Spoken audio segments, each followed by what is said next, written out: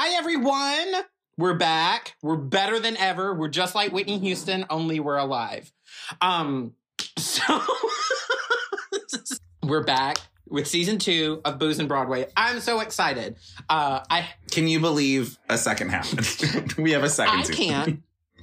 I was telling Dylan the other day, I was like, I quit because it was becoming like something I had to do every week.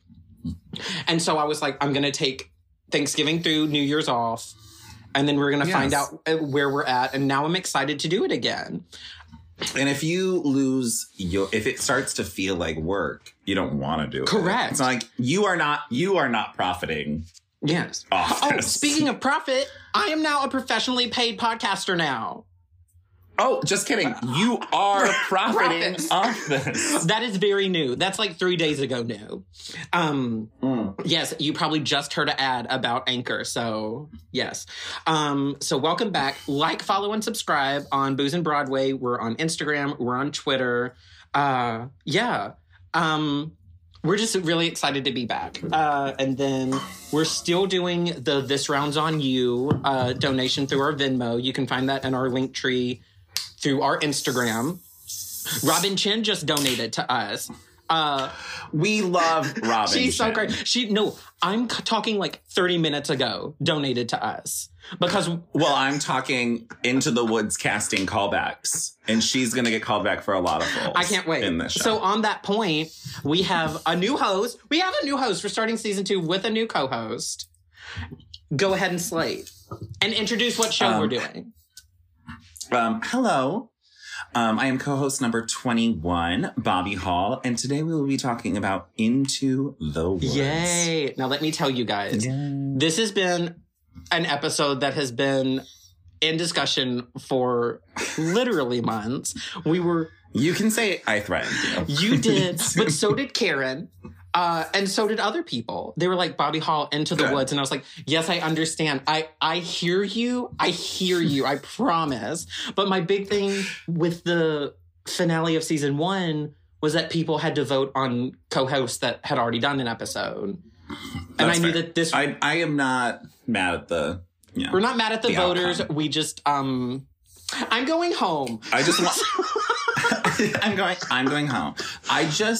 This is what I did in college, was get drunk and force people to listen to me talk about Into the Woods. And if you went to Niagara University, Karen Hardy, education that makes a difference, and Karen Hardy, this is what I would do at parties. Like, people would get like drunk, and instead of like doing coke with the cool kids upstairs in the attic, I was like, hey, don't you think Joanna Gleason really is? And like, people were like, oh, and I was like, don't you think the themes of Into the Woods of like, that's what I would do, but with a Pinot Grigio bottle in my hand.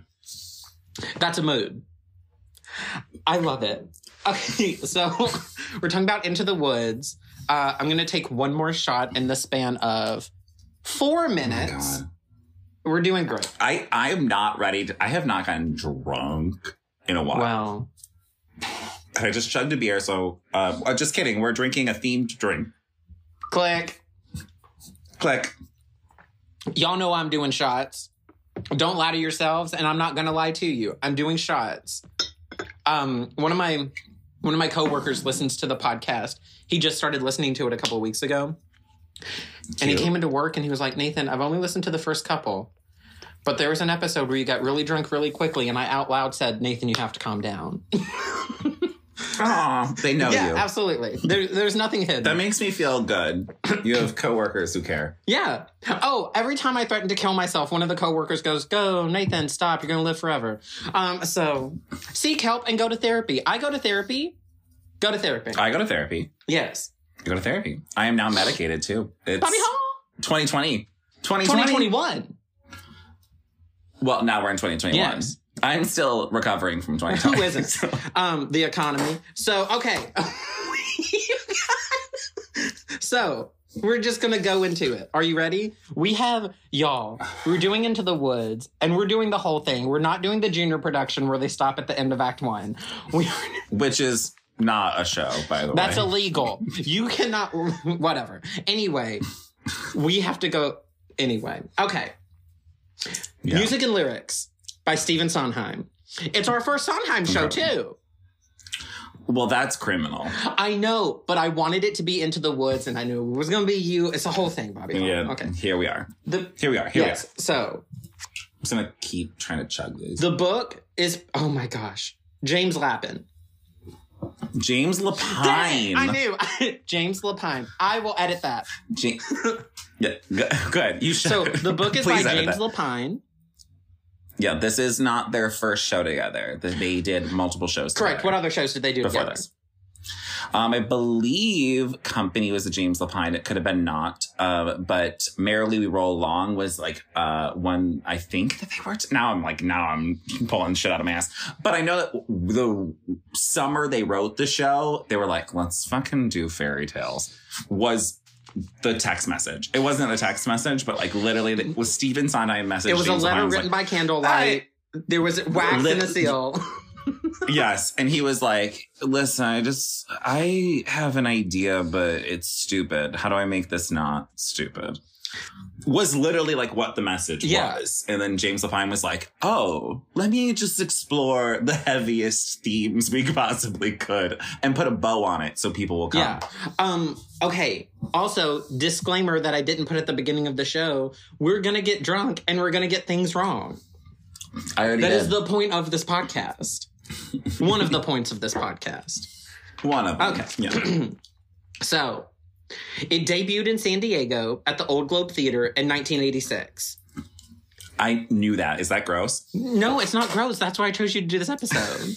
Okay. Sorry. I'll let you. I need to stop interjecting because I'm going to do that later. So the Broadway premiere happened at the Martin Beck Theater on November 5th in 1987. It ran for 765 performances, and it closed on September 3rd in 1989. It had a moment.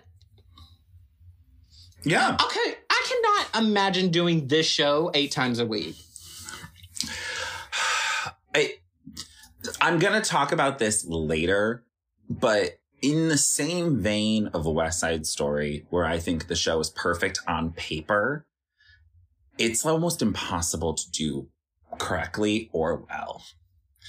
Like, do you know what I mean? Like, if every person in Into the Woods isn't doing their job, you're basically forcing an audience to sit there for 3.5 hours watching something they don't care about. And that is just the life of like balancing on the needle that I like in theater. It's like Hamlet. If you went and saw Hamlet, it's either going to be amazing or you're going to be like, wow, this is 4.5 hours of this guy really thinking. Yeah. And you're like, that he's having the moment. Yeah, he's having the moment. While you do facts, I'm going to get more of these because I realize I'm going to need to try. Okay. So we're going to wait for Bobby to come back. Okay, I came back and then you were gone, so I went and got more.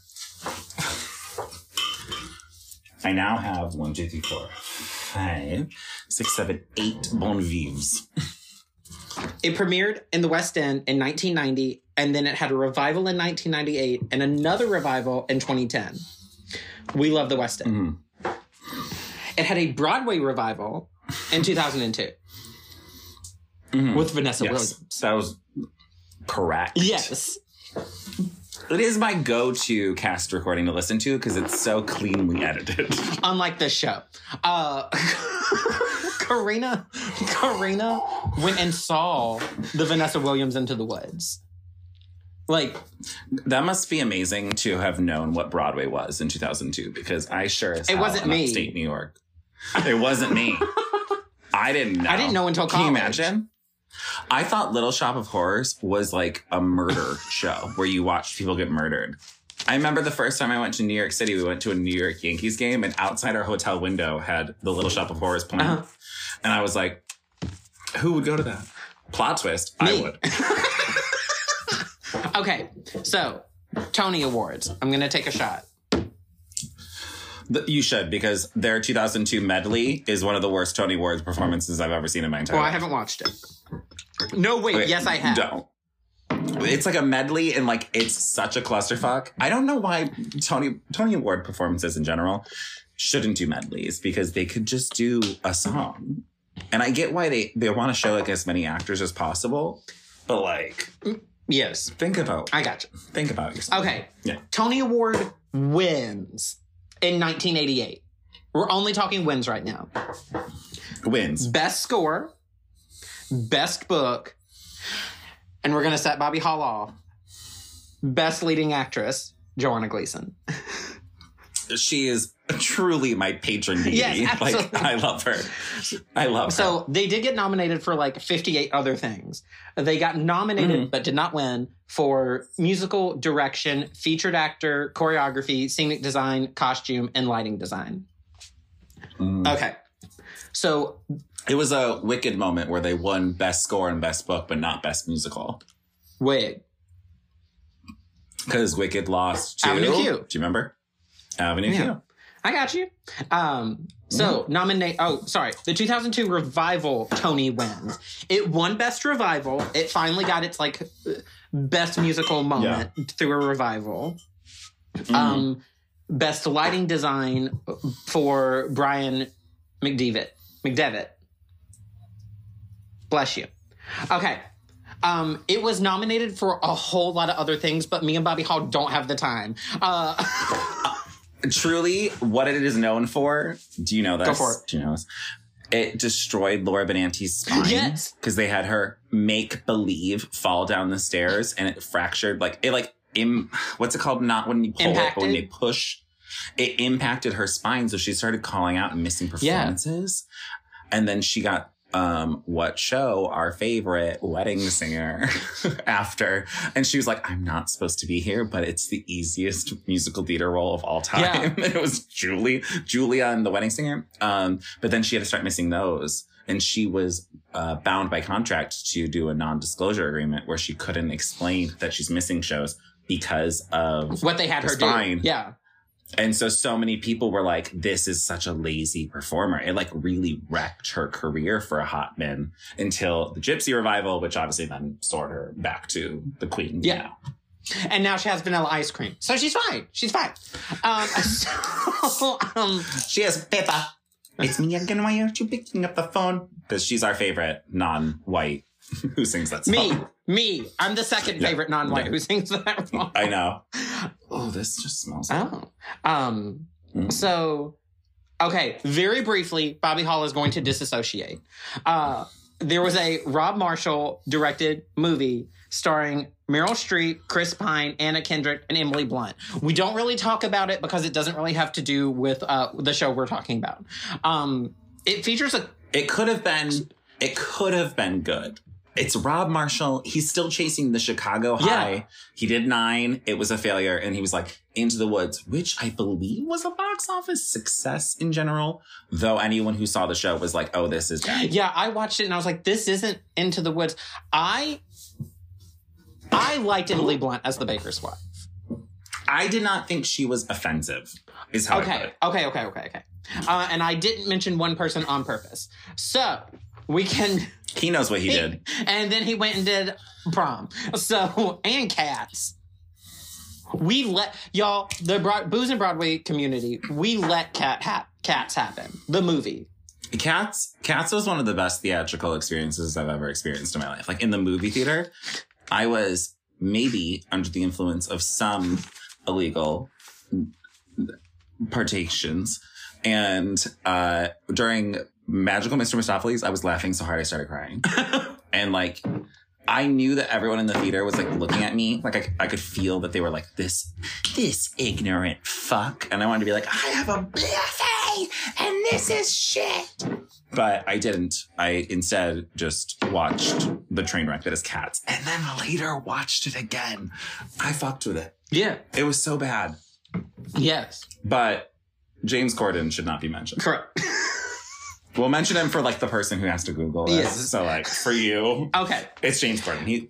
Because this is season 2, because we're adding new things, because we have new co-hosts, we're doing Sondheim, and because Bobby Hall was going to drive to Tennessee and kill me if I didn't put this in, we are now adding a new section, probably for just this episode, about themes. So it's just important for this show. If you don't include them, it's like... You are right. It's like It's Romeo and Juliet for musicals. Do you know what I mean? Like, where it's like, is it love versus lust? Like, so we're going to talk about a couple of things. Yes. I just want this to be in the forefront of our listeners' minds as we discuss the plot. Very briefly, I'm going to cover some vague things, and then I'm going to turn it over to you to like actually get into it. You go. So the themes in this show are growing up, parents and their children, accepting your responsibility as an adult, morality, wishes, making wishes, and those consequences that come with getting the wish that you wished for. And so very quickly, the witch in this story is very interesting because we see her as the villain, but Sondheim put her in there as the metaphor of moral ambivalence. So she's like unpleasant to look at, but she's honest. And at the end of her song, "And the Last Midnight," which we will of course get to, she goes, "I'm not good, I'm not nice, I'm just right." And that's what it comes down to. One of the best lyrics that got changed in the revival for absolutely no reason. So now, as it's written down in my script, and I sent Bobby Hall a picture of earlier, it says, "Set Bobby Hall loose. So please talk about themes, Bobby Hall." The themes I like to immediately think of are people who are proactive versus people who are reactive. Okay. And how that benefits or becomes detrimental to them. I specifically think of Jack's mom because I think she is so fascinating and interesting as a character. She has haunted high school girls for years after they've been cast as Jack's mom. I have no idea how someone who's cast as Jack's mom in high school recovers from the description of, well, she is not quite beautiful. She's proactive, trying to save Jack, and therefore the steward kills her. Like, she's one of the only proactive characters versus reactive. Expectations versus reality, which kind of goes towards your wish. Idea is like, what are you expecting, and how much people's expectations cause a hunger for them. I think that's really fascinating. The Witch was based on Stephen Sondheim's mother. Yes. Who is believed to not be mentally well. But when his parents got divorced, his father wanted nothing to do with him. So he, like, by default went to this crazy woman who then sent him away because she was like a fame hungry woman who sent him to Oscar Hammerstein, which is why he ended up writing musicals. But his mother is heavily influencing the witch, which is why she is so has a lot of layers, is because she is the embodiment of what it means to parent, which is something you mentioned, but like the idea of being a parent, and specifically in her case, I mean, she took a child that was not her own, and like, this is me kind of diving into it too much already, but like she says, like, he was robbing me, raping me. So it's like, is Rapunzel meant to be a product of rape? And like, what does that mean? Like, can you love a child that reminds you of your worst moment in your life? And like, it's a lot for an intro rap in openings. Right. So like, I don't even think, like, I believe in Sondheim as my God. I don't believe he meant to open all these questions. Right. But I have. Well, and it's funny that you mentioned that, because things that people associate with this show versus like what he meant for the show to mean, people took the giant as a metaphor for the AIDS pandemic. And they were like, oh, it was about all these people who had nothing in common coming together to fight this big monster. And he was like, that's not what I meant, but absolutely take it that way if you want to. Well, isn't that Sondheim in everything? He's like, I know I'm stupid smart. How do I if someone can interpret it in a way, I'm sure I meant it, it can be seen that way. Do you know what I mean? Like, he's someone who's so like, nah. Like, if you can take that, good for you. Absolutely. There was this is me not getting it right, but there was some person who wrote a dissertation on Into the Woods about how the narrator getting murdered is like, and oh my God, I'm like literally burping so much. I'm so drunk already. Is like Stephen Sondheim and James Lapine specifically saying, like, fuck you to constant, like, the idea of, like, what a structured musical needs to be. Yeah. And, like, something that we talked about a lot in our college production of Into the Woods, which was terrible, it's fine, was how Into the Woods was, like, the first crossover, like, for fairy tales. Like, it was pre-Shrek. Yeah. And I feel like we are very much like we knew Shrek growing up. So, like, the idea of, like, crossover fairy tales isn't interesting or new. But at the time, people were like, fuck It's like, why did Cinderella know Little Red? It's amazing. Yeah. Like, so just think about, like, proactive, what it means to be a parent, and, like, expectation versus reality. I think expectation versus reality is the through line for the show. Well, and that actually comes into yes, absolutely. So yes. Okay. So quick story before we do one thing that y'all were used to. So I told Karina I was going to tell this story, and she told me it was totally fine. So her and her family, like, will go and watch movies together. We'll go watch theater together. And they went and watched Les Mis together in the theaters. And her dad, watches theater. It's not like, let's go watch theater, but we'll go with the family and watch theater and stuff. And so Cute. after Les Mis was over, he was like, all they did was sing. There was no talking. All they did is sing. Like, he did not enjoy it. And so he was like, I will never go watch another musical movie with anybody ever again. Okay, so Into the Woods came out, and they were like, please go watch it with us. Please go watch it with us. And he was like, no, I don't want to. And she was like, Dad, I promise they talk. I promise there are scenes in it. Forgetting that the first song is 12 and a half minutes of singing. 12 and a half minutes of singing. So he, like, looks at her after it was over, and she's like, I'm so sorry. The most successful part of the movie, easily, is the intro. Well, maybe It Takes Two is the intro, and It Takes Two. I think James Corden and Emily Blunt's chemistry is honestly very nice, and it is staged well. Versus Little Red falling literally down a circus tent in the movie. We don't talk about it. Okay. So we have to go through this very quickly because I didn't realize half of New York was in this show. Well, it's a cast of 1.7 billion. Yeah. So also, you said you did a production in college. Who were you? Okay. So know how in college when one person, I think this was our senior show, and I was like, I want to be Jack. Do you know what I mean? Like, I declared amongst the room. Because I was a junior. And so I didn't want to be the baker. I still don't want to be the baker. And I was like, I want to be Jack. I think his idea of discovery, and I can talk about that later, is appealing. The role was appealing to me. And so I obviously, when I walked around, I was like, I am going to be this, right? And so everyone knew, like, oh, Bobby's going to be Jack. The director was like the steward. The director pulled me aside and told me, I can't appreciate the work you do on stage because you have a boyfriend currently. And I grew up during the AIDS epidemic, so I could never have a boyfriend. So I will never be able to appreciate the work you do on stage. Someone said that to their student. Can you imagine being a teacher and saying that to your student? Just like, okay, side part. So I then went to the director and was like, okay, obviously I'm not going to get cast. Instead of being cast as the steward, can I please be the assistant director and the assistant choreographer? And can we make this like a work study thing so it doesn't feel like I'm your slave? Yeah. And he was like, honestly, if it doesn't work out for you, yes. And I said, that works for me. And so I ended up assistant directing it. Okay. And assistant choreographing. And who was Karen? So Karen was not in it, but I will say Karen is supposed to play the baker's wife, right? She, the girl who played our baker's wife, who is Alyssa Summerano, who worked off Broadway for a hot minute, who has completely given up in theater. She said she's lost her passion for it. She has no idea how she ever loved it. She was great. Okay. She was great. She deserved the role. I don't know if Karen even got a callback, to be honest, but I had no control over the callbacks because I was at them trying to be Jack.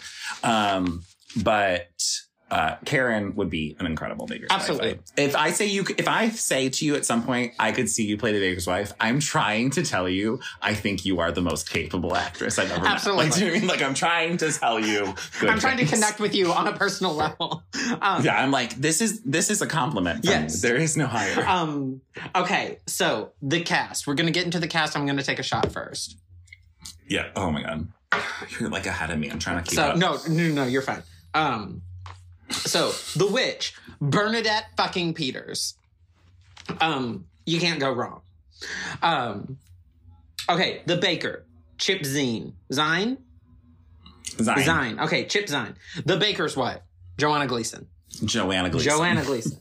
The narrator / mysterious man, Tom Aldridge. Incredible. The wolf / Cinderella's prince, Robert Westenberg. Hey, go Westenberg. Okay, so... Tell me what's that sound? Yeah, did you want the bass one part? There you go. Cinderella is played by Kim Crosby. Quick story. I went and saw Kathy Rigby in Peter Pan. You know, the crazy woman who plays... The Kathy Rigby. And I was like, I know that woman who's playing Wendy's mom. And it was Kim Crosby.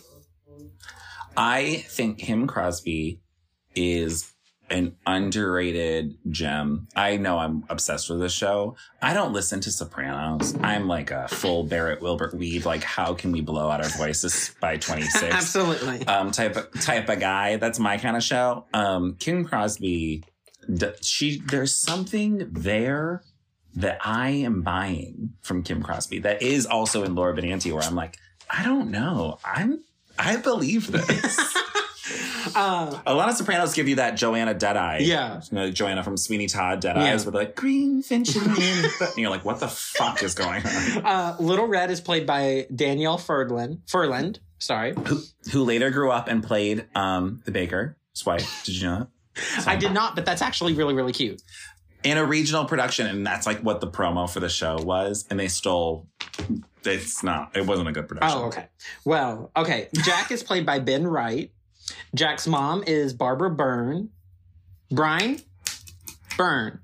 I believe Byrne. Okay. Sure. Byrn. Yeah. Right? Yeah, I think Byrne. Okay. Bryn. Barbara Byrne. Sorry about that. Barbara Byrne. We got there. Queen of comedy. That bitch gets hit in the head and freezes. She's like, Queen. You know that was her idea. It was. She's like, I'm just going to try something. And they kept telling her no. And they're like, fuck it, keep it. Like, she's not going to listen. We're in previews at this point. Yeah. At this point, Barbara. The show was frozen. Yeah. And she was too. Rapunzel. That's before they... Yeah, no, sorry. Go ahead. No, just go. I was saying that's before they... In the revival, when they changed the keys for everyone, they were like, Jack's mom... We don't have Sopranos the way we used to. And that's like, I wish my son were not a fool in the revival. And that's like, I wish the house was full of milk. And it's like so high. And you're like, I don't see this for this woman, but okay. Like, when in Jack's mom is the soprano? Like, in what world? Okay. She's a tenor too. Okay. You know in Second Midnight when they're all splitting into different voice parts, she's like, I can just sing with the men. It's easier. And they're like, into the woods to sell the cow. And she's like, to sell the cow, to find the future. I can't. Okay. So, Rapunzel is played by Pamela Winslow. Rapunzel's prince is Chuck Wagner. Little Red's grandmother, Cinderella's mom, and the giant is Merle Lewis. Oh my gosh, Bobby, I can't. The steward is played by Philip Hoffman. Not Philip Seymour Hoffman. Philip Hoffman. Philip Hoffman. Yes. Took it before him. Yes. Florinda is played by Kay McClelland. Cute. Lucinda is played by Lauren Mitchell. The stepmother is played by Joy Franz. Cinderella's dad. I wrote Cindy's dad. That's such a Disney thing to say. Cindy's dad. That's also, yeah, when you're giving notes at the end of the night of an Into the Woods production, you're like, Cindy? And it's like, yeah. I get it. It's Into the Woods. Cindy's dad. Punsy? Cinderella's dad is played by Edmund Lindeck. Sorry. Snow White is played by Gene Kelly. And not that one, though. And then Sleeping Beauty is played by Maureen Davis. Okay. Can I talk about one thing about this cast? Do you know who replaced Rapunzel? No. Marin Mazzie. Maisie? Yeah. Why did I say Mazzie? in my head, I was like, of Carrie, the revival. No, that's where my brain, that's not what she's known for. Ragtime. But we can never go back to before. But we could never go back to before she's dead. I really was sad when she died because she's incredible. Yeah. But there was a video shared and I was like, oh my God, it said like Mary Mazzy Into the Woods. And I was like, oh, she was the witch. And then I was like, oh, she wasn't 40 her entire life. And then it was Stay With Me, but she was just like crawling on the ground. And I was like, that's Mary. This is the shit that I know. Like, isn't that gross that I'm like, Mary Mazzy was Rapunzel at once upon a time? That's not healthy. But that was the original Broadway cast. Oh God, I'm such a mess when it comes to the show because it's like when people are like, "What's your comfort film?" I'm like, "Gone Girl." I'm like, like all these fucked up things. I'm like, oh, I love him. I like falling asleep to Midsommar. And I'm like, I love Hereditary. I love listening to Into the Woods. Yeah. Song off your throat with a fucking piano wire. And then I'm like, oh, do you know how I like to hurt myself? I like to watch Into the Woods and remember that men aren't lovable. Oh, don't worry. I've already planned when I'm going to start screaming about men. Okay. No. So my question that I ask every co-host, who would you be in the show? If it did not matter, if there were no rules and it did not matter, who would you be in the show? Okay, so this is not what you asked, but I'm immediately going to answer it with a different answer. Okay. So Dreamworld. Yeah. I want to direct this show. Oh, okay. Dreamworld, I want to direct it. I want to direct the show because initially, Stephen Sondheim tried to write a show about mental illness. And he tried to give archetypes, like Winnie the Pooh style, to different characters. In that, I want, in classic off-Broadway bullshit, Bobby, I want to do a production where it is in like an insane asylum, technically. And so the narrator is a therapist trying to do group therapy. Cute. So it's almost like a role within a role. And the nurses are princes because the idea of royalty is like a step above in hierarchy. So I really want to do a production of the show. I want, obviously, like all other people in the world, there's two types of people in this world. People who want to be the witch and people who want to be the baker's wife. I want to be the baker's wife. If I saw myself in a production of the baker's wife, if I was in the audience and I had to look at a guy play baker's wife, I'd be pissed. Yeah. But I want to be it. Yes. At the same time.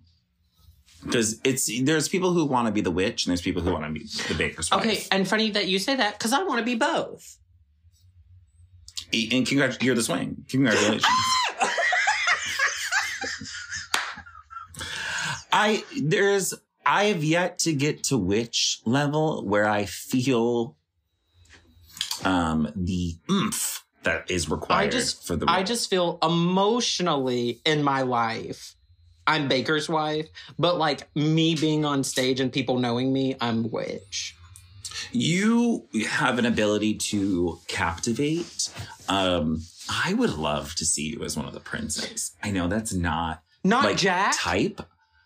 No, because people would think Jack, right? But you have such an ability to project an essence, and that is how the princes separate themselves, right? Like if you have Jack, whose main concern is a cow, and you have a prince who is ruling a fucking kingdom and having illicit affairs, like there's like a air to it, and like once you establish that rules don't matter in your production of Into the Woods, like I'm not calling you not conventionally attractive, but if you're not like a 6'4" built man, and we're like, no, these people are hot because they're hot. Yeah, I'm vegan. So. You have the proud of you.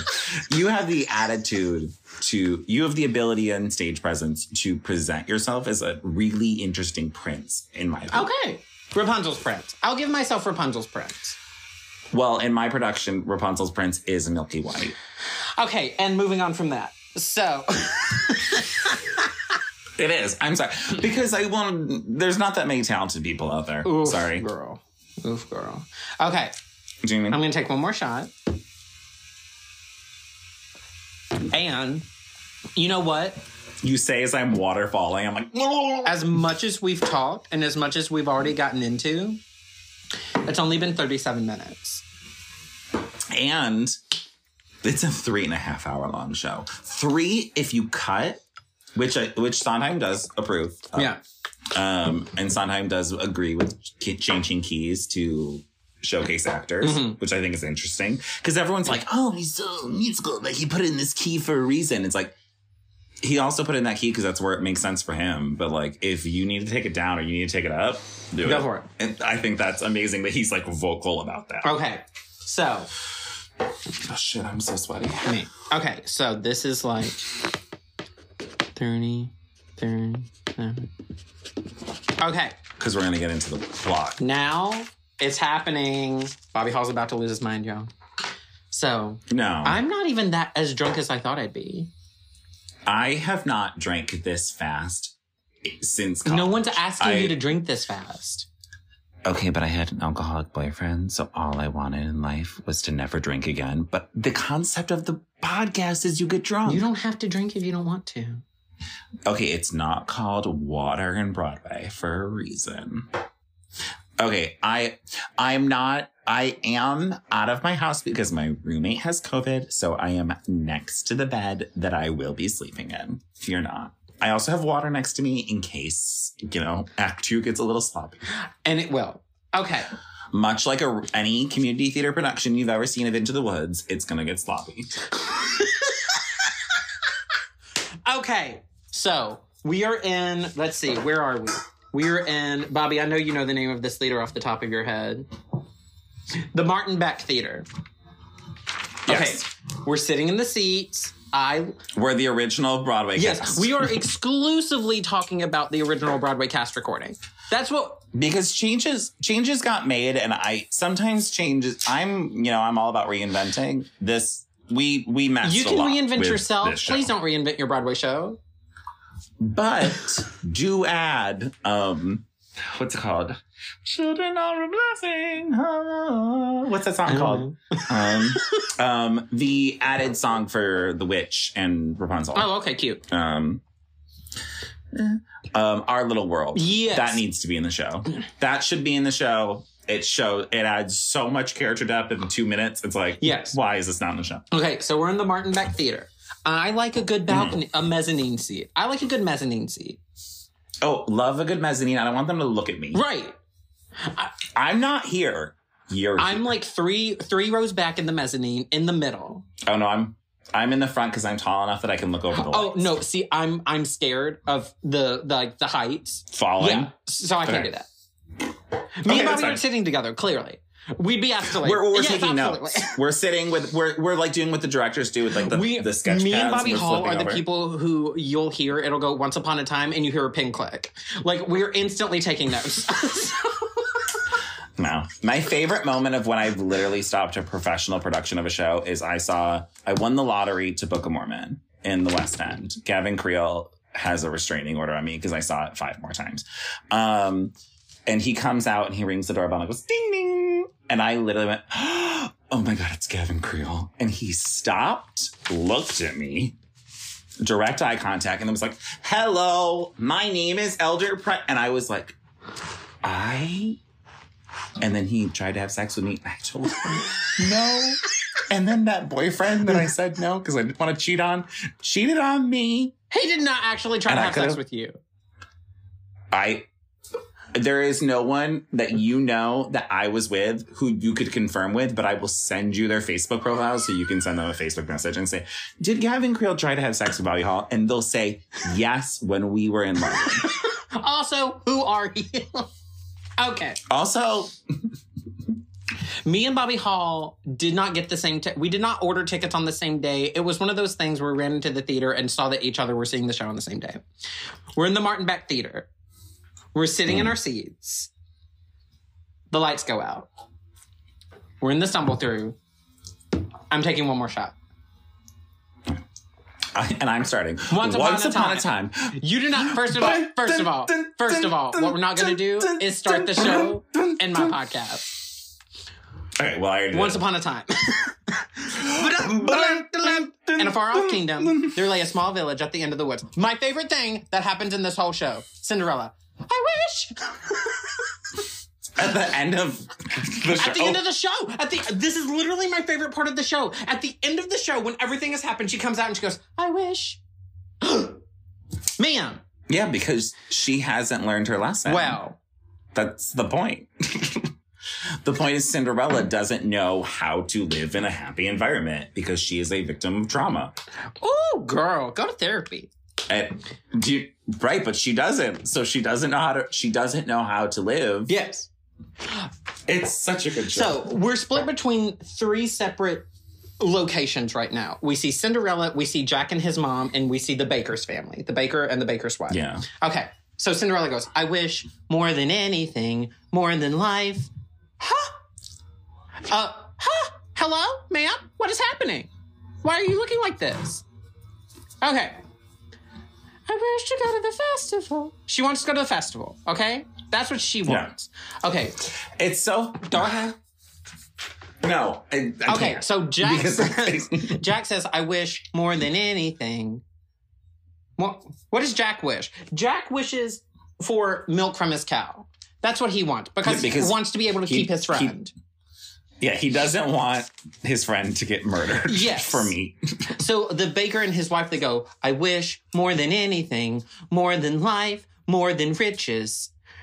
I wish I had a child. I want a child. Yes.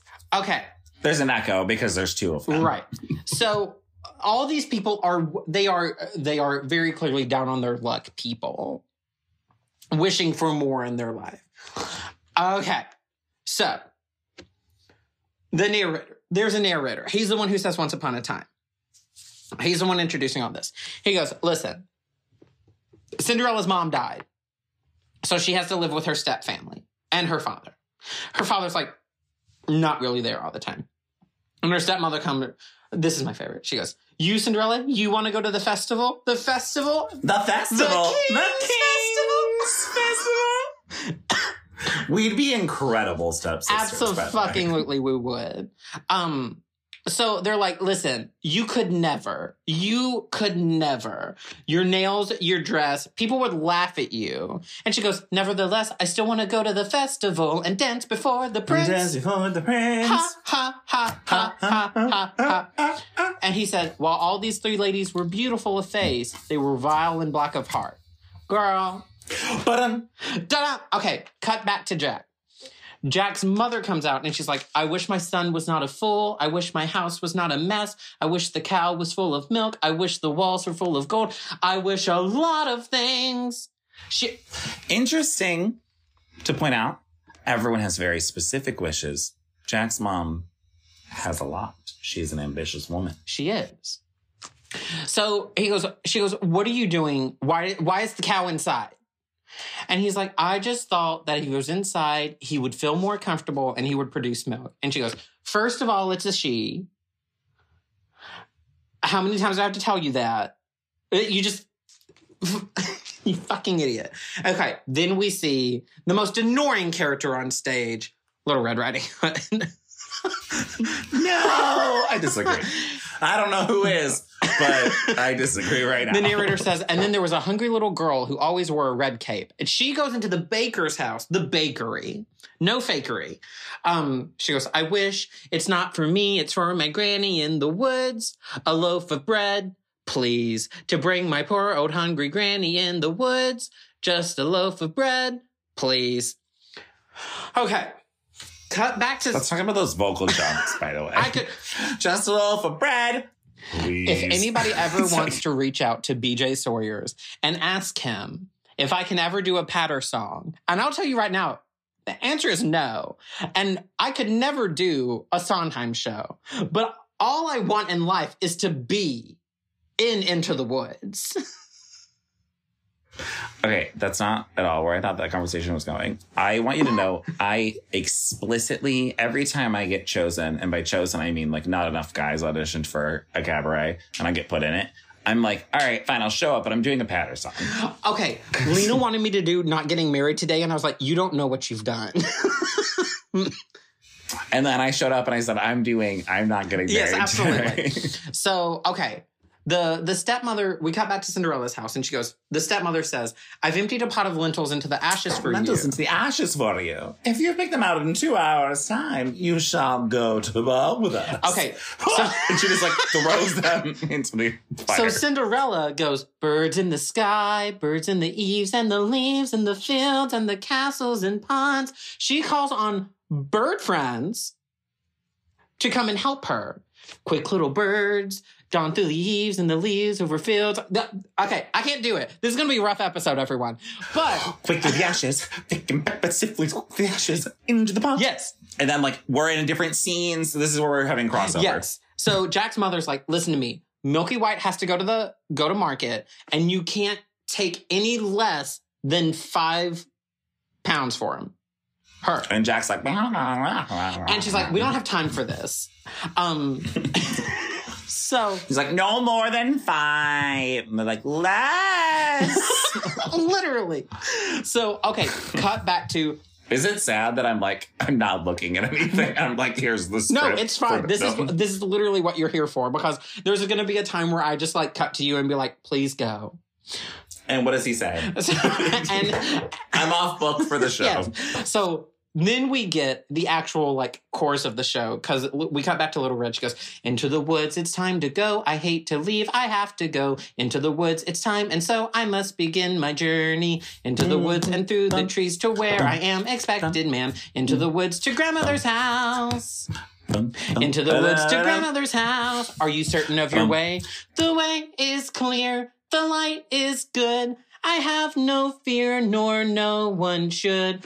The woods are just trees. The trees are just woods. I sort of hate to ask it, but do you have a basket? This fat bitch is stealing all of their bread and not paying for like any of it. Well, okay. Queen? No. Queen This shit. is not the moment. Okay, this is the moment, because let's talk about how important Little Red is, because we're thinking about being proactive versus reactive. Okay, go ahead. This bitch shows up and says, I'm expecting the world from you. I do not know you. I'm going to introduce the theme of this show, and I'm going to take all your shit. And I'm not going to pay for it because I'm a little girl. What it must be like to be a pretty little blonde girl. But isn't that what we're saying? Into the woods and down the dell, the path is straight, I know it well. Into the woods, and who can tell what's waiting in the journey? Okay, so she's like, I'm going to grandmother's house. For all that I know, she's already dead.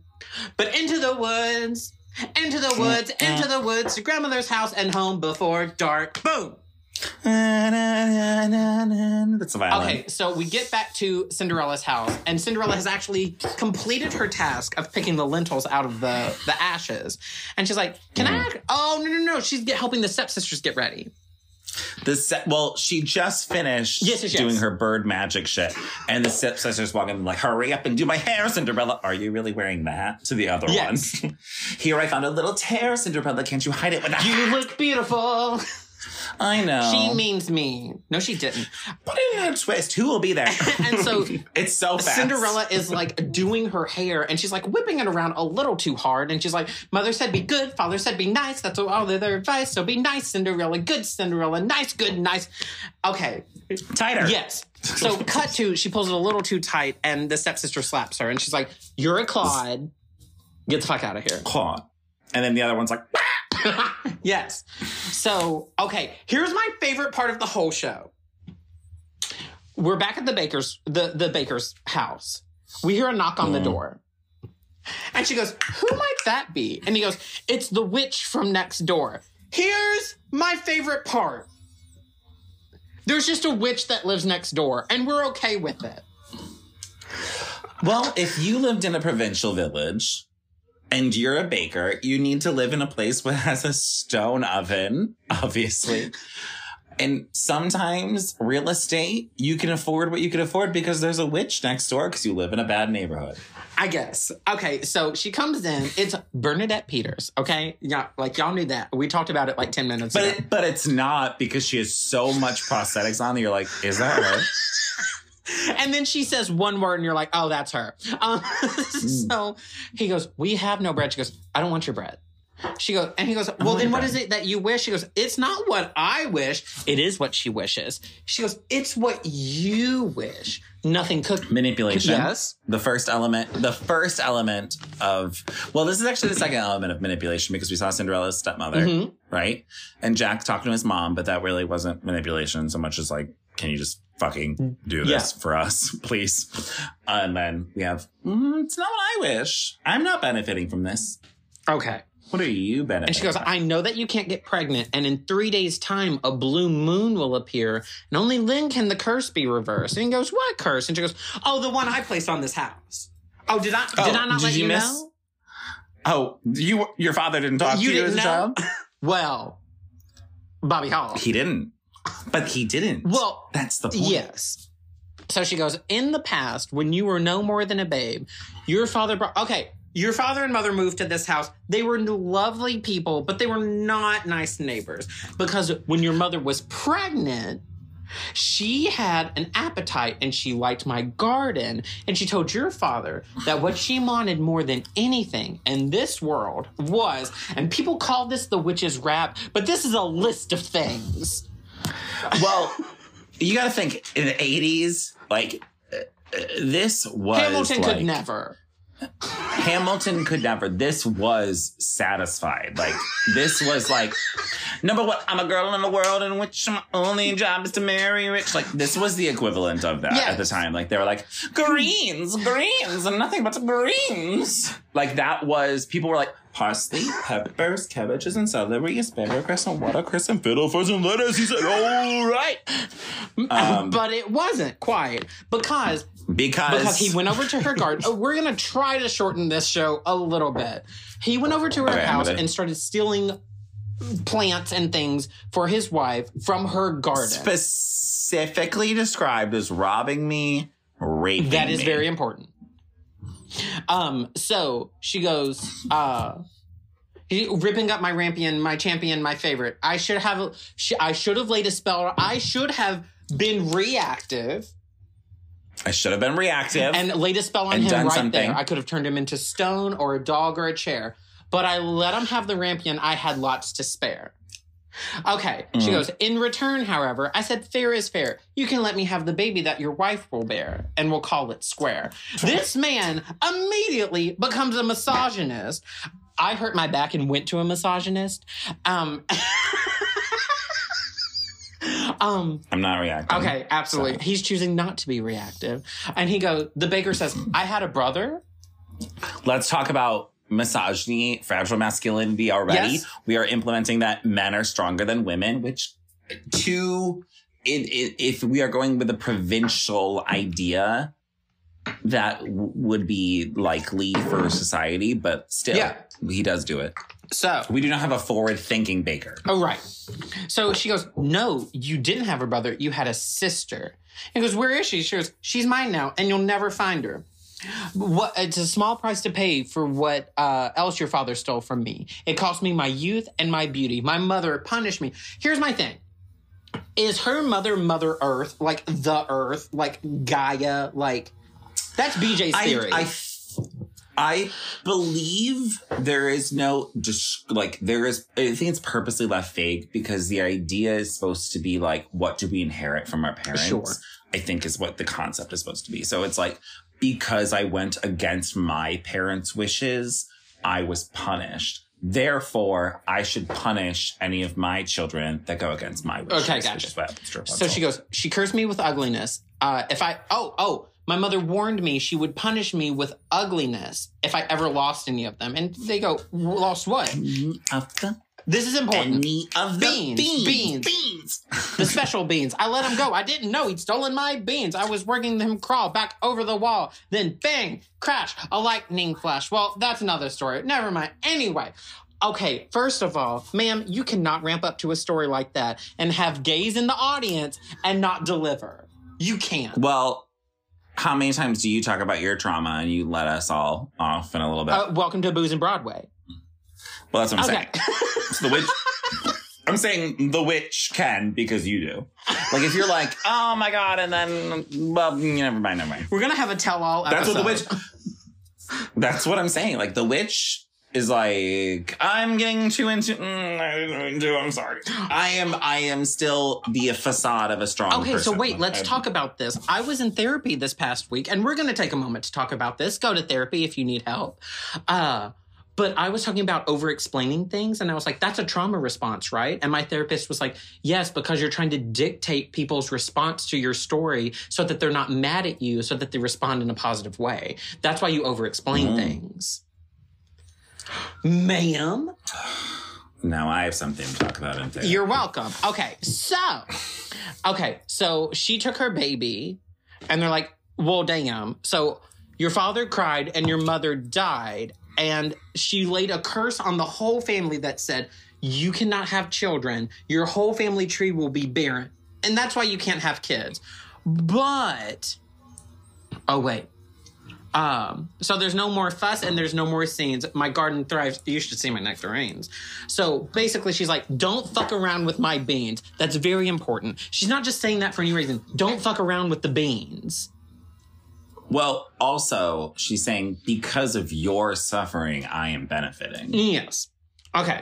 Like, post-rape, I am okay now because you are doing poorly. Yes. Now, cut to Jack and his mother. She's like, please go and take the cow to the village. She's like, how have you not fucking left the house? Literally. Put on your jacket. She's like, leave. It's 2 p.m. I told you at 10. What are you doing here? Okay, so she's like, please go. And he's like, into the woods to sell a friend. Okay. Back to the witch. Back to the witch. Back to before. Well, you'll have a real friend, Jack. Yes. A piggy. And it's like, wow, he really has no concept of what people are because Jack of all trades, master of none. You only named your child Jack if they were mentally challenged. Okay. So the witch says... historically, that was like a thing. You wish to have the curse reversed? I need a certain potion first. Go to the woods and bring me back. 1, the cow as white as milk. 2, the cape as red as blood. 3, the hair as yellow as corn. 4, the slipper as pure as gold. Bring me these before the chime of midnight in 3 days' time. 'Tis then the blue moon reappears, which comes but once every 100 years. What script are you reading? This isn't real. Anyway... Just bring them here, and I guarantee a child as perfect as child can be.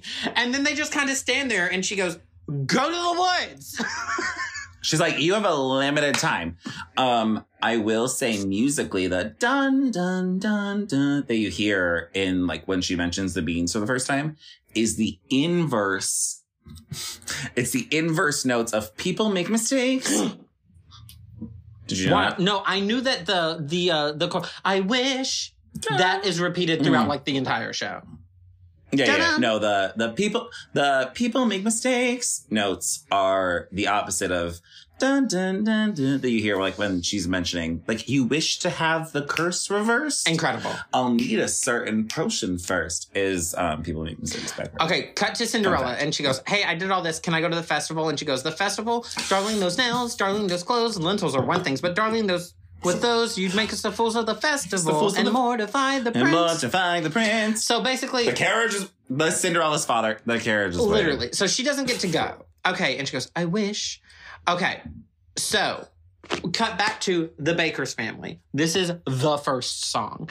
Still. Y'all, we have so much to cover. Every other song is like 2 minutes long. A lot of, yeah, this is Weekend in the Country... But as the opening number. This is the finale of Hunchback that's like 13 minutes long. It is 13 minutes long. It is just like, you have to meet everyone. Everyone has their kind of own theme, kind of, but like, yeah. We'll get there later. So the baker's wife goes, okay, let's go into the forest. And he's like, you're not coming. It's not safe out there. And she goes, I can help you. She goes, no, I have to do this on my own. The spell is on my house. Only I can lift the spell. The spell is on my house. No, the spell is in our house. We must lift the spell together. The spell is on our house. Yes. And she's like, fuck you. I get to help you because this also affects me. We need to have a child. Made a vow. You're cursed, but and she points to herself. She's like, want a baby. Yes. And he's no. And she's only pointing to herself. And she goes, wait a minute. he goes, what do I need to come back with? And she goes, you don't even remember. Okay, so Cinderella goes, how am I ever get to the festival? And she goes, I know, I'll visit Mother's grave, the grave at the willow tree, the tell her I want to go to the festival. The festival! It's just like... Yeah, it's like... It really is just like fitting the chords of the other people singing. And like, she's like, I know I'll visit Mother's grave, the grave of the hazel tree, until I just want to go to the King's Festival. And it's like, and then the worst notes for any second soprano who's ever had to play the bigger swipe is the hair, because it comes out of nowhere and it's the key, like it's like the key change. Yeah. Like, oh, you hate to be the one who has to do the key change. Yeah, and it's not like a clean. I don't want to say it's not clean because like Steven's on it, but like it's not, it doesn't really build to that moment. It's not an easy key change to find. So we are ours in college spoke it because she was like the hair. Okay, because she could. So we are finally all heading into the woods. So we go into the woods without delay, but careful not to lose the way. Into the woods. Bobby just dumped all his alcohol on himself. Are you okay? Yes, my toe caught something. Hold on. Okay. You tell Bobby? Yes, I'm good. But I just spilled this all over me. Luckily, it landed on mostly me. But I literally just went, and this is fell all over me. Are you ready? Can we keep going? You can keep going. Go. I'm listening. Okay, so we're all finally heading into the woods. And so we finally get to the last chorus of this 14-minute song. And they go, into the woods without delay, but careful not to lose the way. Into the woods, who knows what may be lurking on the journey. Into the woods to get the thing that makes it worth the journeying. Into the woods to see the king, to sell the cow, to make the potion, to see, to sell, to get, to bring, to make, to live, to go to the festival. Into the woods. Into the woods, and out of the woods, and home before dark. Ma'am, that took 30 minutes to do. I do feel like this musical is one that we're going to have to be like, this is a song where they say this. Yes. There are some songs that I'm just going to like cut. Gloss. Yeah.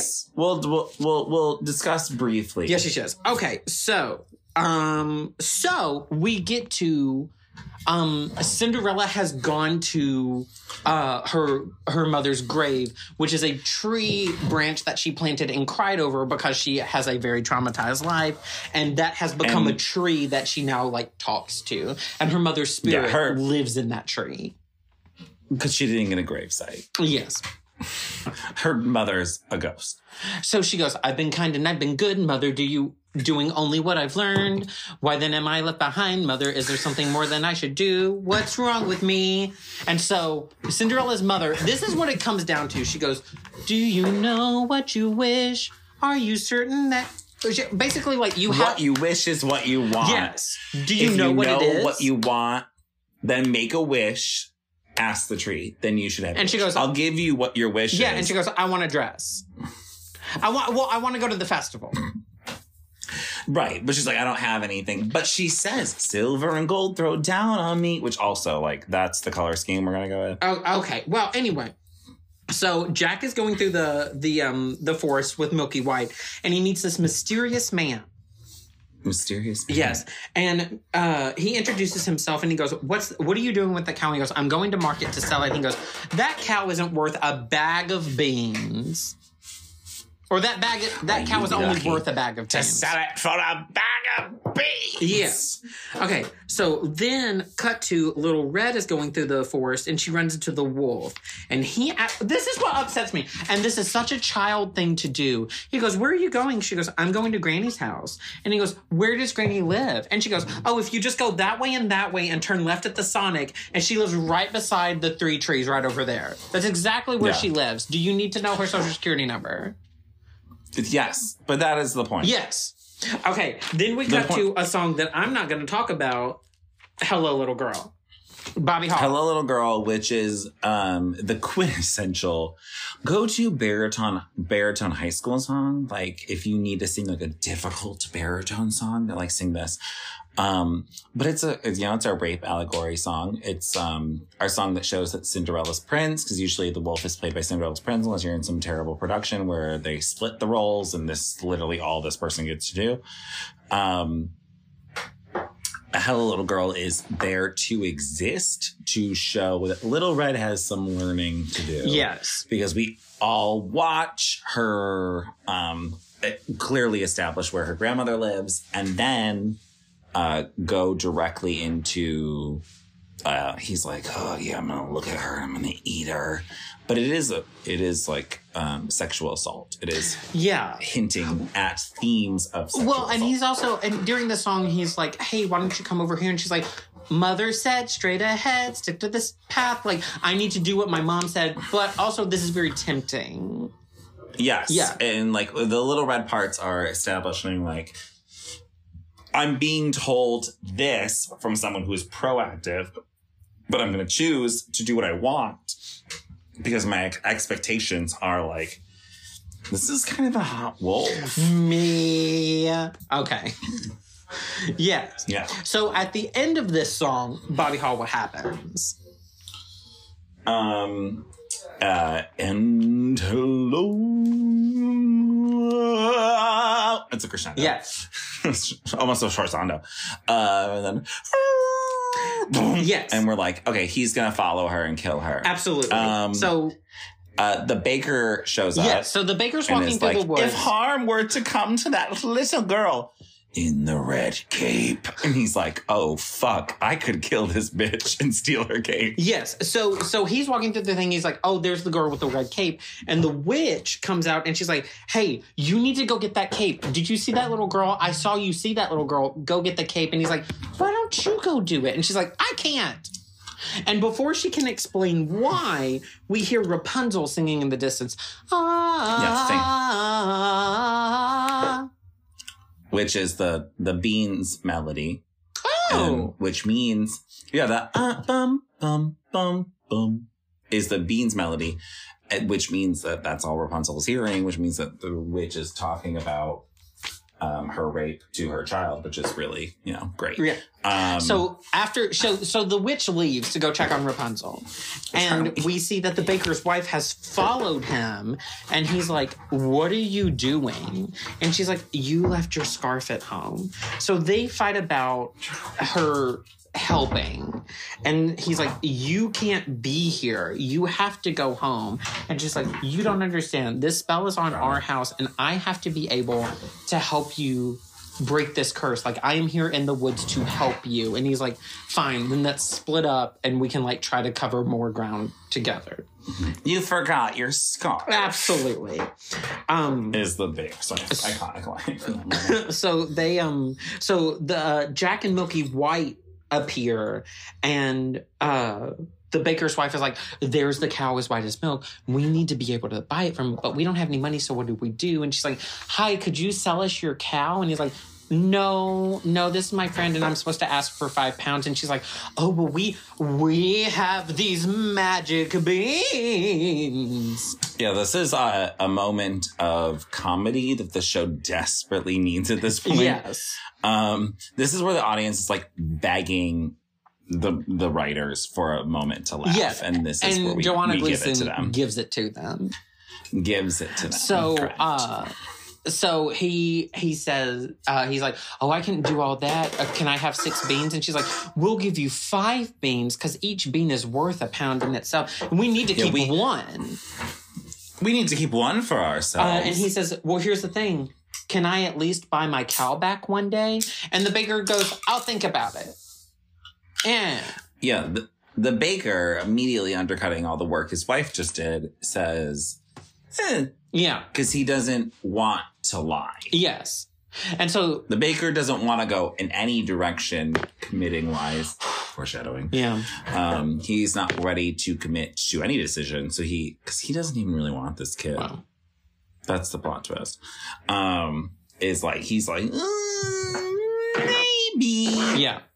So the narrator comes out and says, and the baker gave Jack five beans in exchange for his cow, keeping one for himself. And Jack just has this very nice, like, goodbye with Milky Wife. He's like, you've been a perfect friend. I hate to see us part, but one day soon, we'll be together again.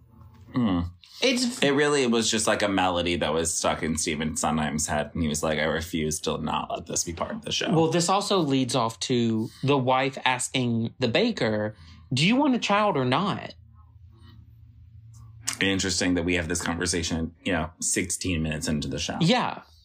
After we've committed to the witch's scary task of going into the woods, which is like this mysterious unknown, to achieve the goal, then they're like, okay, do you want this? And he's like, I don't want to do it through lying. Well, she's like, how bad do you fucking want a kid? Well, and she says there's a difference between a tiny lie. It all depends on the size of the lie.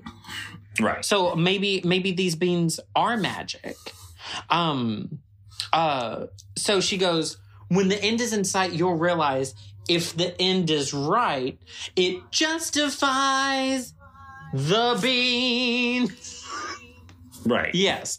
Which I didn't get that joke till like way too late. Oh, it justifies like, the means? Like the means of like what the means. Yeah. And then I was like, oh. Okay. So cut to Rapunzel is in a tower and the witch comes up and she goes, Rapunzel, let down your hair. And she starts climbing up her hair and physical comedy. It's hilarious to see a person. And Rapunzel's like, ow, ow, ow, ow, this hurts. And as this scene changes, we see a prince run out and he sees that the witch has said, Rapunzel, let down your hair. And he's like, I'll come back when that terrible witch is gone and I'll seduce that woman. Yes. So we're back in the woods and the baker comes and he sees Little Red and he's like, oh, you have a red cape. Hey, can I see this cape for just a second? Let me see it. Snatch, run, yeet. Like he yeets himself. Yeah. He tries lying in a very direct way for the first time. Yeah. She screams and he comes back and he's like, I just wanted to make sure you wanted this really bad. I'd rather a wolf than you any day. Bobby Hall, I wrote this down because I thought it was important. It says, things are only what you need them for. What's important is who needs them more. Yes. The baker there. Yes. Yes. He's talking about the spell. Well, he's talking about, I need this cape more than she does. Well, and she doesn't even know why I need it. But I didn't tell her, but like, that's my bad. Yes. I think this is the first time where the baker, that's important because the baker is finally committing to wanting to have a child. Like he's been so, if you wanted something and someone said you need 4 things to do it, you would listen. Yeah. The baker doesn't listen because he doesn't care. Yeah. That's the point of the show is like the baker wants the child. It's to an extent, but not nearly as much as the baker's wife wants. But the baker's wife is really desperate to save this relationship. Yes. And the baker isn't. So he's like, take your hood. I'll see you later. Bye. So Right. Which also Hood My Unmanned Blood, which is like a reference to Shakespeare because hoods were used as like, both a vagina reference, to the clit. And as well as like a hood would be the same, like a slang for a condom. Oh. So that's where Little Red Riding Hood comes. Oh, cute. Okay. So Little Red goes to Granny's house and we get the classic, Granny, your teeth are so big, your eyes are so big, your paws are so big. She gets eaten. We've been there. Yeah. So the baker comes by and he's like, oh, I hear the granny snoring and the wolf burps. And he's like, I need to go in there and check on what's going on. And he sees the hood and the wolf's mouth. And he goes, oh, I'll just kill this grandmother and take the hood. Well, he realizes that it's a wolf. Oh, really?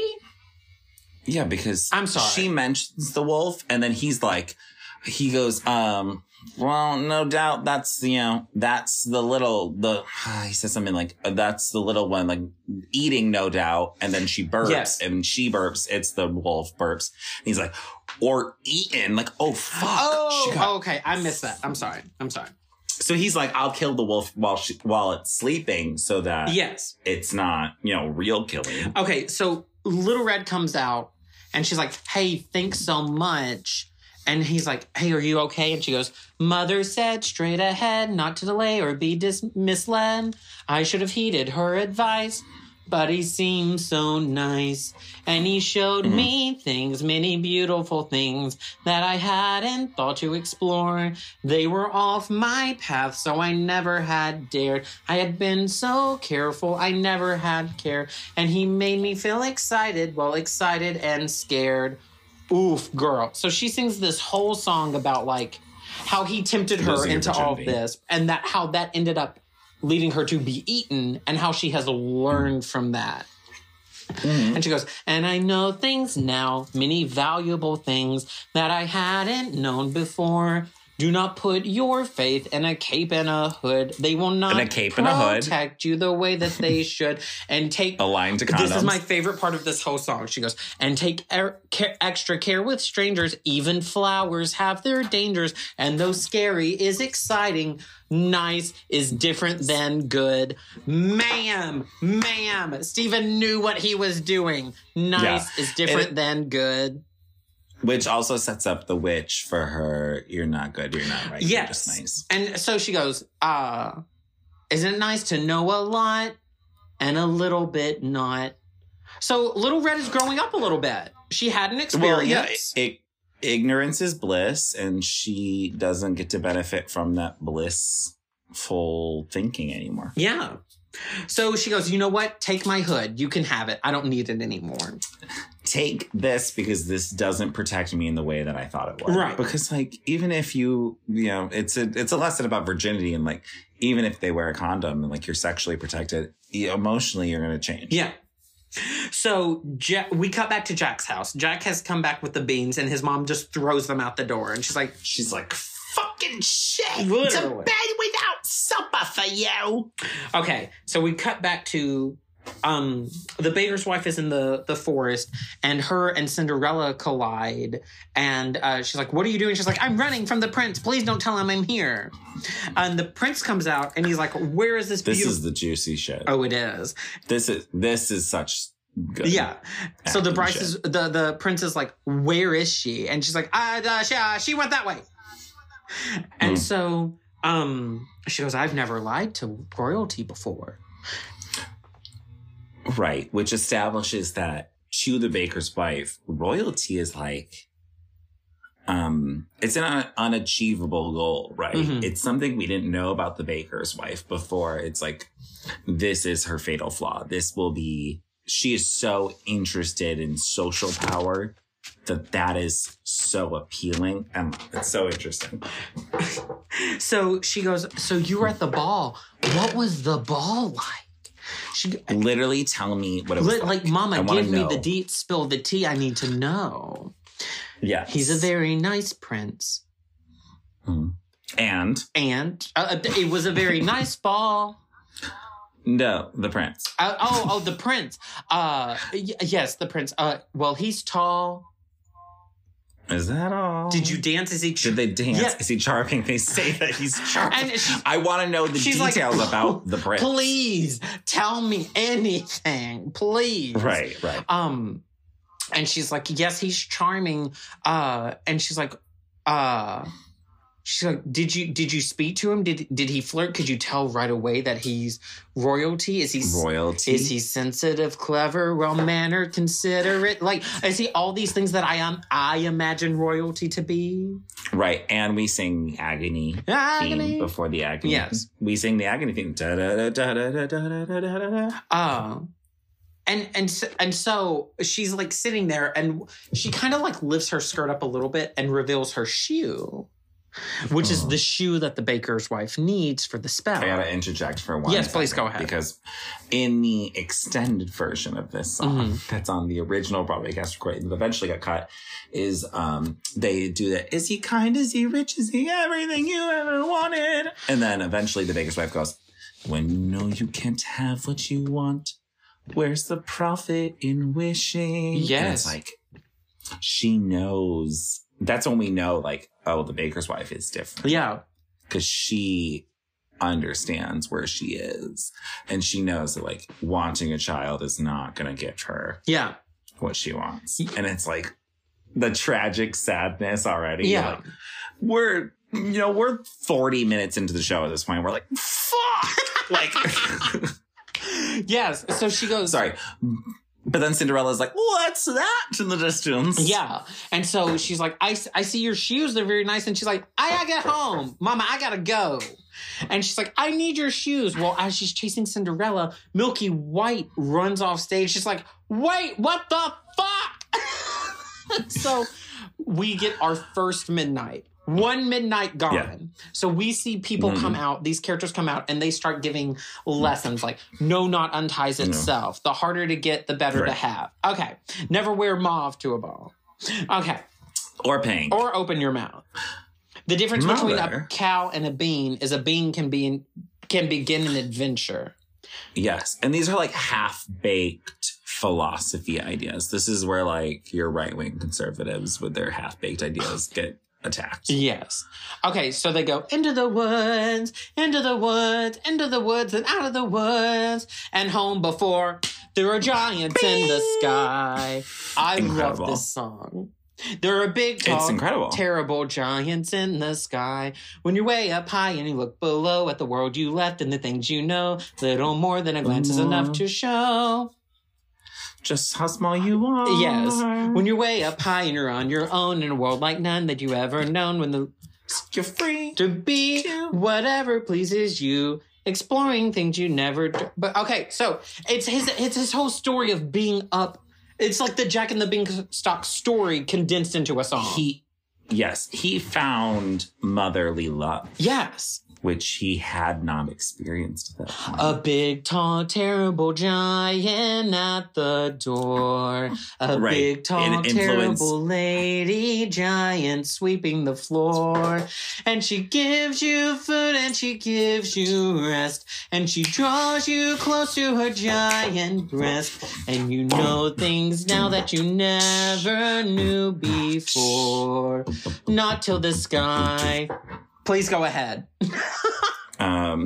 It's just so good because Jack is obviously missing a father figure and he's missing motherly love because his mother really struggles with supporting his quirky lifestyle because he's meant to implement that he is mentally challenged or handicapped in some sort. Yeah. What is fun about this is that we see Jack in his element for the first time. We see Jack thriving and we see Jack truly being optimistic and believing that there is a lot of benefit in life until the last verse where then he's like, well, your heart is, and it goes into a minor key and it goes, your heart is light and your stomach's stone and you're really scared being all alone. Because he realizes that in the moment, like these aren't his people. He needs to bring what he learned, Little Red moment, back to his society. The fun is done. You steal what you can and run, and you scramble down and you look below at the world you left and the things you know, the roof, the house and your mother at the door. The roof, the house and the world you never thought to explore. And you think of all of the things. That's the line for me. Oh, yes. Yeah. Because he's looking down the roof, on the house, whole and world. The world. And he's like, oh, I could have gone so many places. You think of all of the things you've seen and you wish that you could live in between and you're back again, only different than before. After the sky, there are giants in the sky. There are big, tall, terrible, awesome, scary, wonderful giants in the sky. Nice. Thank you. F sharp. What'd you say? F sharp. Oh, okay. I thought you said that was sharp, and I was like, okay. No. That's an L. So yeah, he has this whole adventure, and he, like Little Red, has grown up a little bit. Yeah, we have they call it the trio of revelations, I believe is what Sondheim calls it, and it's Little Red, Jack, and Cinderella. Like I don't want to say our main characters. Yeah. But our main character adjacents. where it's like not the bakers or the witch. Yeah. They all learn something. So this is our trio of learning song. Yeah. And this is a different element of learning than Little Red, but still a crazy moment. So he's back from the sky, and he goes, so I have these gold pieces. I would like to buy Milky White back. And the mysterious man talks to the baker, and he takes the money from the baker takes Jack's money. Yes. And then we turn around, and the mysterious man takes that money that he just got from Jack away from him. And he's like, how much money does it cost to buy a child? Yeah. Well, there's a whole thing. Well, isn't that a different discussion? We're not talking about adoption right now. So. Right. But no, we're talking about more than adoption. Right. So the baker's wife comes in and she's like, hey, you have the cape. And he's like, and you have the cow. And she's like, you have the cape. Isn't that beautiful? You have the cape. You have the cape. We need comedy in this moment. Yes. We're having a rough time. Yeah. And so the witch comes out and yells at them. And she's like, what the fuck are you actually doing? You only have like 11 minutes left. They have more time than that. But like, they have 2 days. Yeah. Well, but 11 minutes. You don't have that much time. Well, Act 1's an hour and a half. So you have roughly 35 minutes left. And so we see that we hear Rapunzel sing again. And she's like, got a blast. Bye. So she leaves, and the baker promises, he's like, I will provide to you. I will get this done for us. Oh, because the baker finally realized he's married. What a concept. What a concept. So, we getting drunk.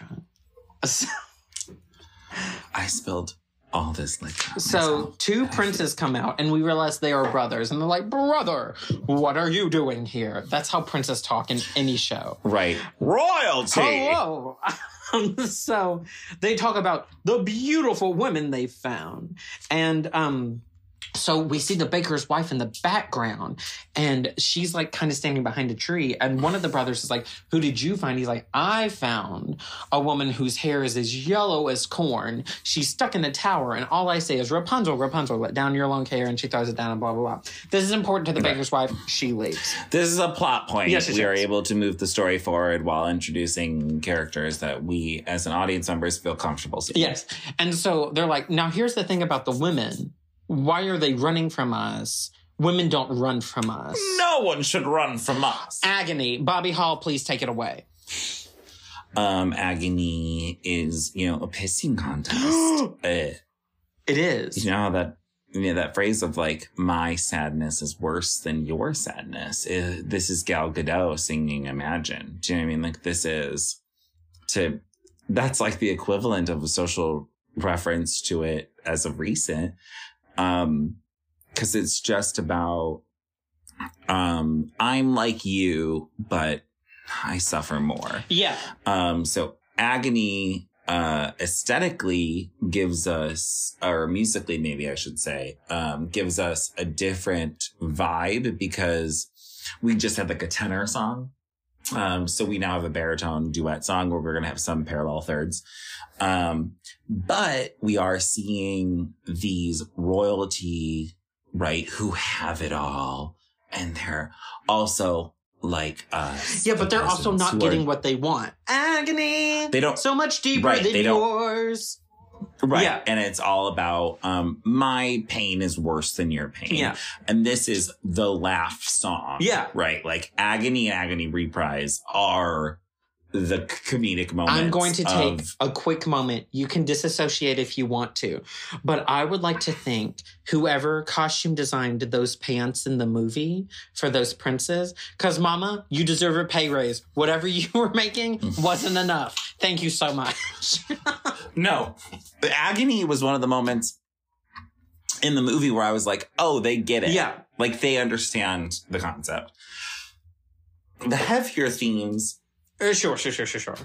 Right. And like, that's my issue with Into the Woods in general is that it doesn't have, when you think Next Normal or something like that, you're like, I know what I'm getting into. Into the Woods, I think, has such a nice a finish or gloss to it where it's like, this is kid friendly, that it doesn't have the weight behind it that it needs to have, because it's trying to have really difficult conversations. But Agony ends up being, you know, a pissing contest between two rich men. And then they're like, but also like the white male privilege. I'm not saying it has to be a white man who plays these parts, but like, I must have her to wife. Yes. Is how the song ends. So it's like, because of my privilege, I'm going to get what I want.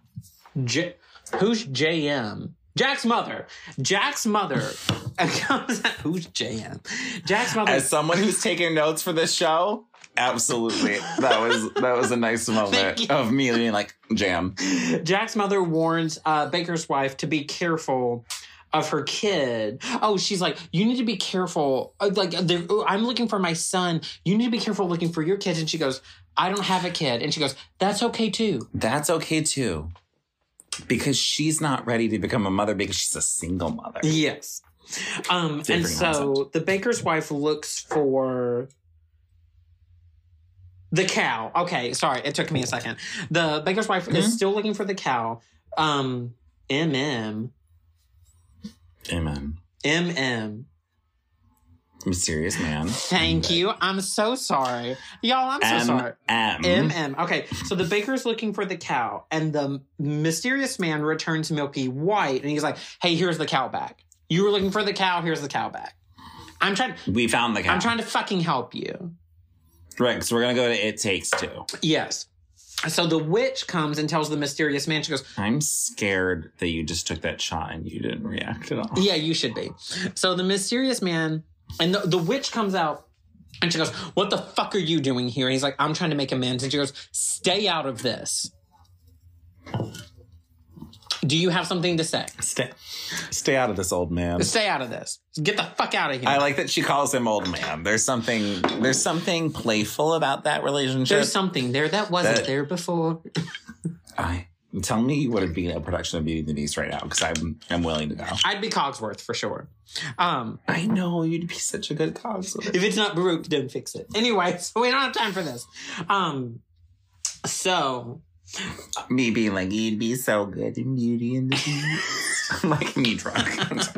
We're not even Act 2 yet. We gotta go. I know. The baker's wife finds the baker's wife finds Rapunzel's tower, and she's like, Rapunzel, let down your long hair. And she's like, is that you, my prince? And Joanna Gleason's like, yes. So she lets her hair. And she gets the hair. Cut to the baker's wife sees Cinderella running, and she's like, hey, how was the ball? And she's like, I'm being pursued, and I am not in the mood. Right. Which is, 2020, 2021, we're fair. We agree with. Yeah. So the prince is still chasing her, and she goes, before you leave, I need your shoes. Okay, great. Cool, you left. Okay, great. So, the baker, okay. So we see the step family come in, and she's like, what are you doing out here in the woods? She's like, this madman is chasing us. And the baker comes in, and he's like, I just need to look at your hair. And she goes, you want to compare our hair to corn? Okay. She's like, you don't need that. I have it. We have 3. Okay. So he goes, what are we going to do? And she goes, we? You've changed. You're daring. You're different. Growth. What'd you say?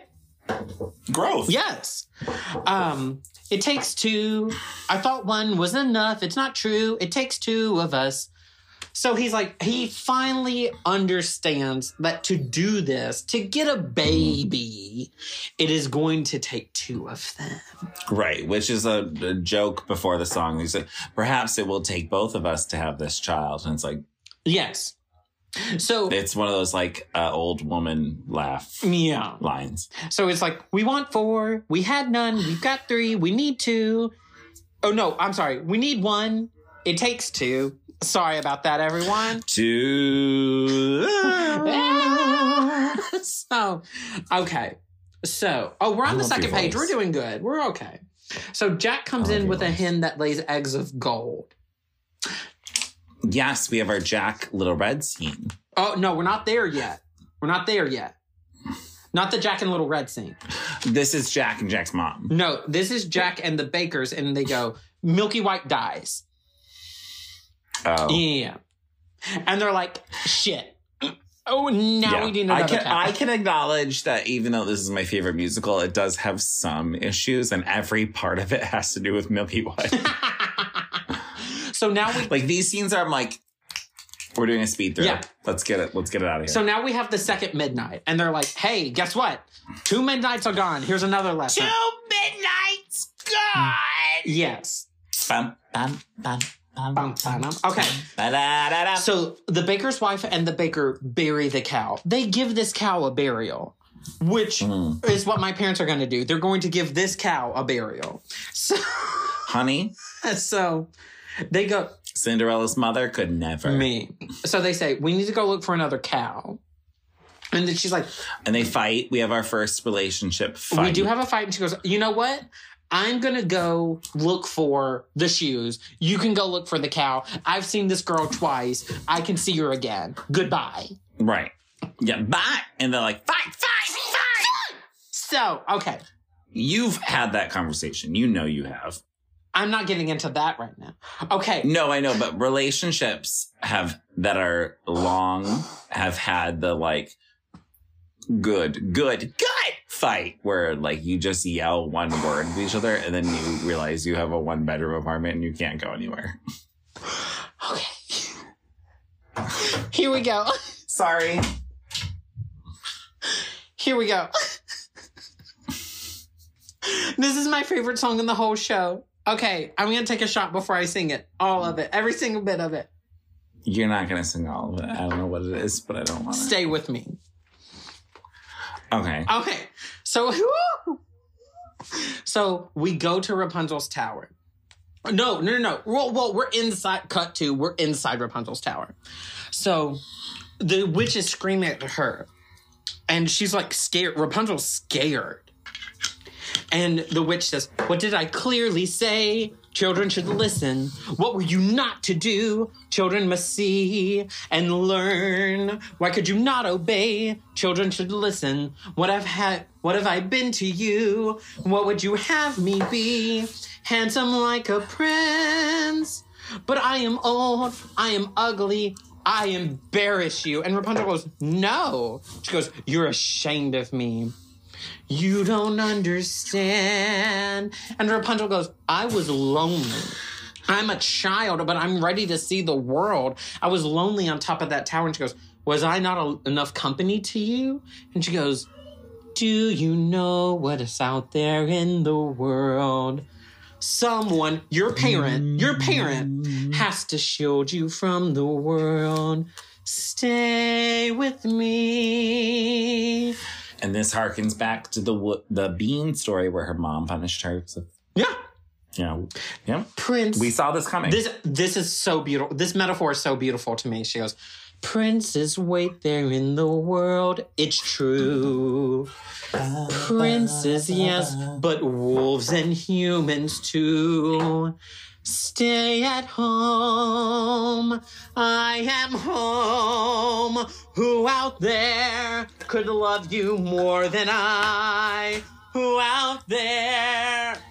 What's out there that I cannot supply? Stay with me. Okay. We said a lot. We did. I mean, this is the callback if you get a witch callback, right? Like it's there for a reason. Stay with me, the world is dark and wild. This line is so beautiful. Right, because we've learned... Okay. Stay a child while you can be a child with me. There's so much there as like an actress or actor or whatever you can unpack because we just watched Little Red grow up, but it has a contingency, right? Yeah. So we're saying like, you can be a child as long as you're a child with me. Like, as long as I'm in control, I'm okay with what you do. Yeah. And trust me, you don't want to grow up because once you grow up, you're going to realize people aren't nice. And it's like, it has that sense of like this is a good person's mentality. Yeah. But also, we are purposely stunting someone for the sake of our own comfort. And that's, I mean, I feel attacked. But isn't that like purposely stunting someone for our own comfort is a toxic mentality. Like, you know what I mean? Like, but that's what we're doing. And that's what Into the Woods is about. Like, that's why I'm drawn to this material, is because that's what you should feel as an audience member. Like, I hate when it gets boiled down to like, and then the witch is like, don't leave. Yeah. Because that's not what she's saying. She's saying like, I prefer you a certain way. Yeah. Which is just so heavy and also beautiful and like, well, and there's this painful. There's this really nice moment after the song where she kind of like opens her arms up and Rapunzel hugs her. They embrace each other.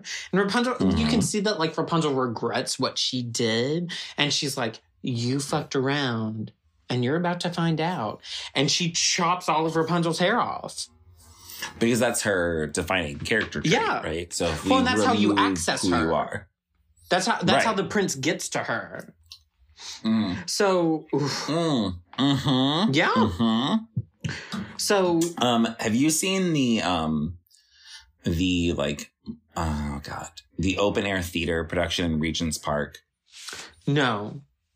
Okay, the narrator is like a little boy and he's playing with toys. It's like what the concept is. The witch has garden shears.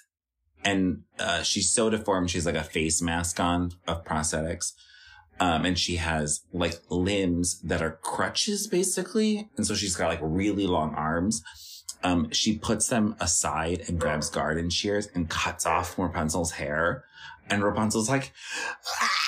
And they're outside. So there's all these leaves on the ground. And like Rapunzel's dragging her hair and it picks up so many leaves. It's such an aesthetically pleasing video. I'll send you the look. I love it. But okay. It's so interesting.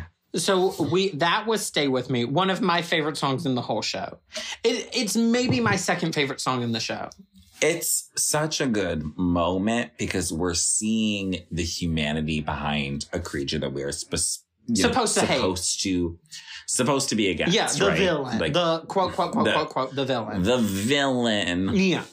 Official. So they embrace, she cuts her hair. So Jack meets up with Little Red. And Little Red is a little grown up. She's got the wolf pelt as her cape. It's sporty. It's an evening look. It's always iconic to watch Little Red come out in this moment because that actress knows this is her moment of the show. So they talk about like, oh, I have this hen that lays eggs. And she's like, I don't believe you. And he's like, no, I went to the Giants.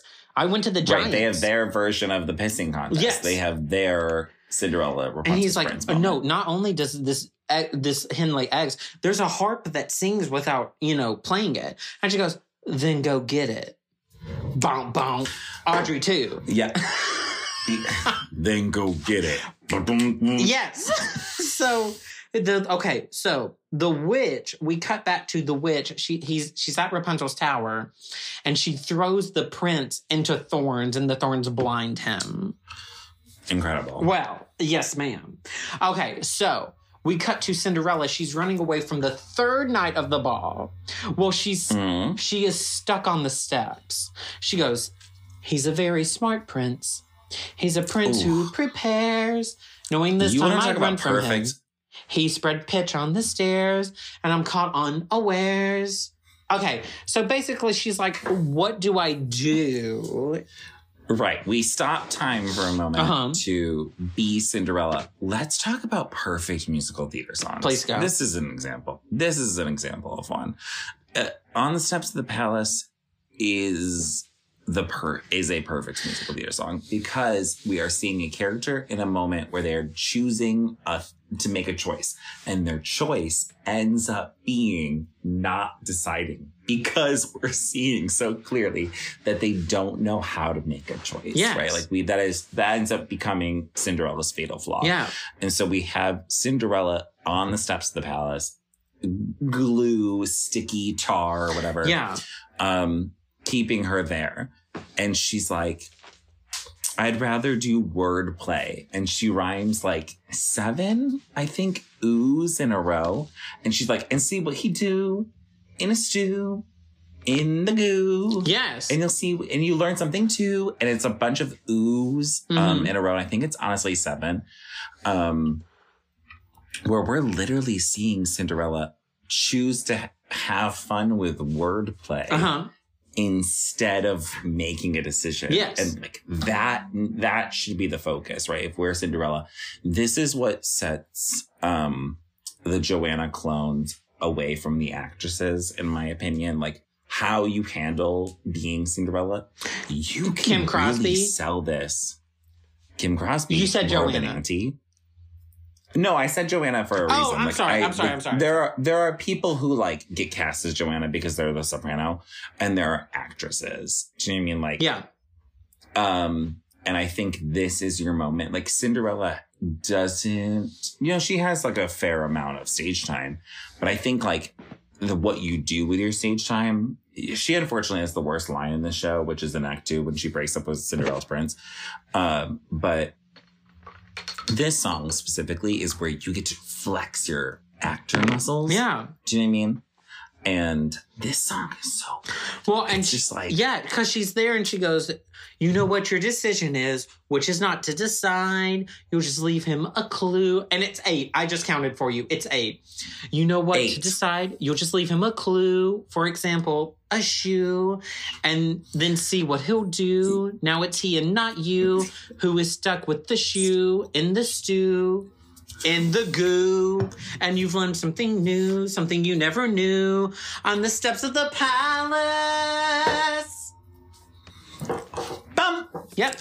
and there's like the alternate endings, but they're not real. Yeah. They're not the same as the original. So blazing past that, so Cindy runs away and she sees the baker's wife, and the baker's wife is like, hi, do you want a magic bean for your shoe? And she's like, a magic bean? What the fuck? And she just throws it. She's like, I don't want this. Yeah, well, she's like, this is not the conversation I was just having. This is not the French vanilla fantasy that I was living. No. And so the baker's wife goes, I need that shoe to have a baby. And okay. And if you're Laura Benanti, you get the joke back. She takes a whole ass like 5 beats and she walks up to the witch and she goes, that makes no sense. That makes no sense. Yes. It's beautiful. What Laura Benanti is a gift to comedy. Yes. Like, she gets it. So the steward comes in and he takes the shoe away from the baker's wife. Oh, yes. Okay. So the prince comes in and goes, what are you doing? I found this one shoe. We only need one shoe. Give the other shoe back to the person that you stole it from. Like, I'm done with it. Literally, that is a peasant. I did the job I needed to do. Yes. And like, you know, he's like scolding the steward and showing a level of hierarchy there. Yes. So Jack's mom says, hey, Jack's mom comes in and she goes, hey, there's a giant in my backyard. Can anybody help me with that? Is that possible? Tell me that's not you. Tell me that's not, you can't see yourself playing Jack's mom. I absolutely could, but I would like to be anybody else in that show. Thank you so much. So, because of trauma. And she goes, also, Jack may be dead. So could y'all help me find if my son is here? Thank you so much. And that's my time for Act 1. And so the prince, he's like, hey, it's okay. He might be dead. That's okay. He is not helpful. Well, worrying will do you no good. So the witch comes out and she goes, hey, where's the cow? And they're like, we have a cow right here. And they pet it and like all this powder comes up. And she's honestly, this is the fast forward moment of Act 1. Yes. Like, this is the worst part of Act 1. And so she goes, what the fuck is this cow? And they're like, well, we had a cow, but it died. And we just figured you'd prefer a live cow. And she goes, of course I prefer a live cow. Bring it to me and I'll bring it back to life. And we fast forward through this moment because it's honestly so terrible in the show that we end up bringing cow back to life. We feed him all the ingredients. Yes. And like, it is like set to music. So like, it does have its own tempo, but like, it really needs to go faster. Yeah, so we're going to speed through this. It's They end up feeding all the ingredients to the cow. It milks, right? And like it only will milk for Jack because like he's his friend. Yes, the mysterious man goes, "Hey, by the way, I'm your dad." And the witch goes, "Yeah, meet your father." Yeah, well, because the cow milks, she drinks the potion. Because the curse is reversed, the mysterious man dies. So, like, it's like, "Hey, I'm your dad." Like, it's like he dies. Right. Purposely left where the baker doesn't have closure. Yes. So the witch drinks it. Okay. So the mysterious man dies. The witch transforms into a beautiful woman. The bakers go home. Jack and his mother are rich. The stepsisters. So the prince goes looking for Cinderella. The stepsisters, chop off their toe, chop off the heel, trying to become the prince. Cinderella fits the shoe. We all know this.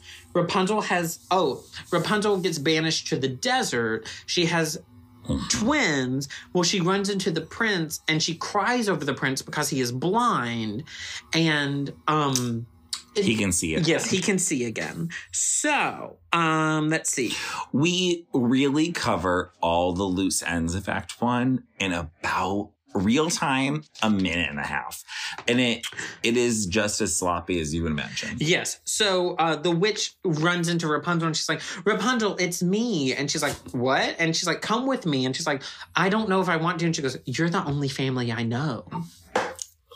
Yeah. And so the prince is like, "Rapunzel, come with me." And so we realize the witch has no more magic. She traded her magic for her beauty. Right. Which, yes, honestly, in America 2021, beauty is power. Yes. So the stepsisters, because they were evil and mean to Cinderella, the birds come out of nowhere and peck them in the eyes. So nice. Cinderella is... we're at Cinderella's wedding. And so the narrator says, "And it come to pass that all that seemed wrong was now right. The kingdoms were filled with joy, and those who deserved to were certain to live a long and happy life ever after." Were certain. Yes. No, that's important. Because those who deserved to were certain to live a long and happy life. Ever after. And then we sing. Yes. So they sing this whole song. Well, while they're singing... this beanstalk is growing up behind them that they just decide to ignore. And they... Yeah, consequences for your action. And then they're all like singing and they're like, "And this is the end. And this is the end of the Into the Woods Junior. Into the woods, into the woods, into the woods, then out of the woods, and happy ever after." Intermission.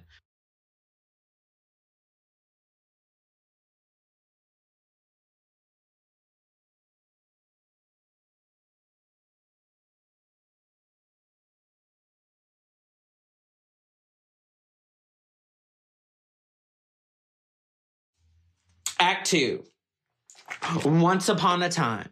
We have more wishes. Basically, they have... Later. Yeah. You have to say later. What'd you say? Well, that's important. Later. Once upon a time, later. I wish... Because it's a joke on how the Act 1 started. Yeah. More than anything, more than life, more than footmen. I wish... Which is like... Are we fucking kidding me? Yeah. Basically, everybody still has their own wishes, but they are, for the most part, content. Yes. Oh, I never thought I'd let them. They are, what is it? They are so happy. This is like one of my favorite songs. This is such a thank goodness moment. Uh-huh. If we were to compare it to like Wicked. Yeah. But like, this is like people saying the stupidest shit. Do you ever like tell someone your real world problems and they're like, "I know, I really wanted this new car and I have this one instead." And it's like, did you just hear what I said? I don't have enough money to pay rent. Yeah. Like that's what a lot of this song is, which is the point. But like Cinderella's prince leaves Cinderella in the middle and he's like, "Darling, I must go now." And she's like, "What? Like, why are you leaving me?" Yeah. And we later find out why. So we all find out that there is a giant terrorizing the kingdom. And so the baker is like, I'm going to protect our family. I'm going to go to Jack. Jack, can you tell me where the giant is? Like, yeah, I could take you. And Jack's mom's like, no. We're rich. And we're like, fine now. So please, like, leave us the fuck alone. And no one helped us when we needed help. And he's like, well, a giant in the kingdom is different than a giant in your backyard. Because now it's affecting all of us. Yeah. Because it's affecting me. I care, Republicans. Well, yes. So we go to Cinderella at the palace and he's like, can you please fucking help us? And she's like, I'm kind of royalty now, but I also want to help. Yeah, she's like, I'm sure. She says something like, I'm sure if the prince knew about this, he'd already be ahead of it. Yeah. So we're gonna rush past this song. And so basically everybody starts going back into the woods. Yes. In like a really scary or an orchestration version of the original theme. This is like, as an audience member, this is what you came here for. Like, you paid an hour and 30 minutes of your time to watch the stories you knew. Nice. Yeah. Do another shot. To then commit to an hour and 30 minutes of like, ooh. Yeah. This is juicy. And yeah, you're right. You're like, you got your happy ever after. What could be more than that? Mama, this is what's more than that. This is more than, I mean, this is like watching the special features of a DVD. Do you know what I mean? Like Act 2. Yeah. Like, you watch the show, but you want to see how Beyonce is backstage. Watch Act 2 of Into the Woods. Like, that's what the idea of the entire show is. Is like, this is why we're here. This is the meat. Into the woods, but not too long. The skies are strange. The winds are strong. Into the woods to see what's wrong. Into the woods to slay the giant. Into the woods to shield the child. To flee the winds. To find the future. To shield, to slay, to flee, to find, to fix, to hide, to move to battle, to see the trouble is. To see what the trouble is. Yeah. Yeah. So it's left on a spooky chord. Yeah, it's meant to be like, a lot of people think like maybe this is their fault.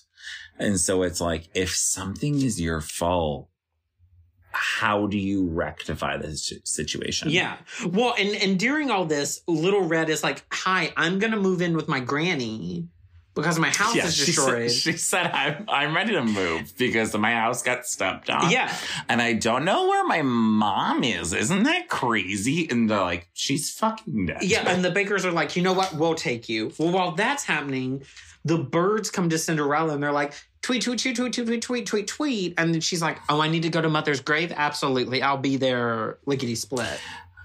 Oh, like, they look like they're going to my mom's grave? I'll go. Yeah. So she changes into non-royalty clothes. Her, like, beggar clothes. Quote, unquote, beggar clothes. Yeah. So Rapunzel runs into the witch, and she's like, oh, I'm not happy. Yeah. Okay. So in the Regent Spark production, she has completely a shaved head. Please. She's pushing a stroller and she's drinking out of a 40. Please. It's incredible. Okay. So we cut. Because of you, I'll never be truly happy, is what Rapunzel says to her mother. Can you imagine ever saying that to your parents? No, absolutely. I could not. Even if it's true, I could never say that to my parent. But Rapunzel does. So cut to, both princes run back into each other. Bobby Hall, take it away. Both princes talk to each other about how they're not happy with their marriages. Right. They're both like, Rapunzel's prince is You like, have 30 seconds. My Rapunzel is literally insane and Cinderella can't make a decision. So they're like, I see others. And this is where like Broadway got it wrong, in my opinion. Where like Snow White and Sleeping Beauty become the objects of affection. But again, it's a pissy match of whose life is worse, even though they have everything. It's just at exaggerated stakes, which in Act 2 we need. It is highly funny because the rest of Act 2 is not funny at all. And this is the audience moment to laugh. Yes. Okay. So we're gonna brush past Agony reprise. So yeah, I mean that was it. Okay, cool. We're also gonna split through this little plot to the next song. So Little Red, the baker, and the baker's wife can't find Granny. The castle has been destroyed, and the witch comes in and tells her that not only her home, but the baker's home has been destroyed. They have no home to go back to. And so we hear this giant crash, and the giant comes out, and the witch goes, "Oh my goodness, the giant's a woman!" Which is much stronger than if it was a man. Yes. So the giant wants Jack. She's like, Jack killed my husband.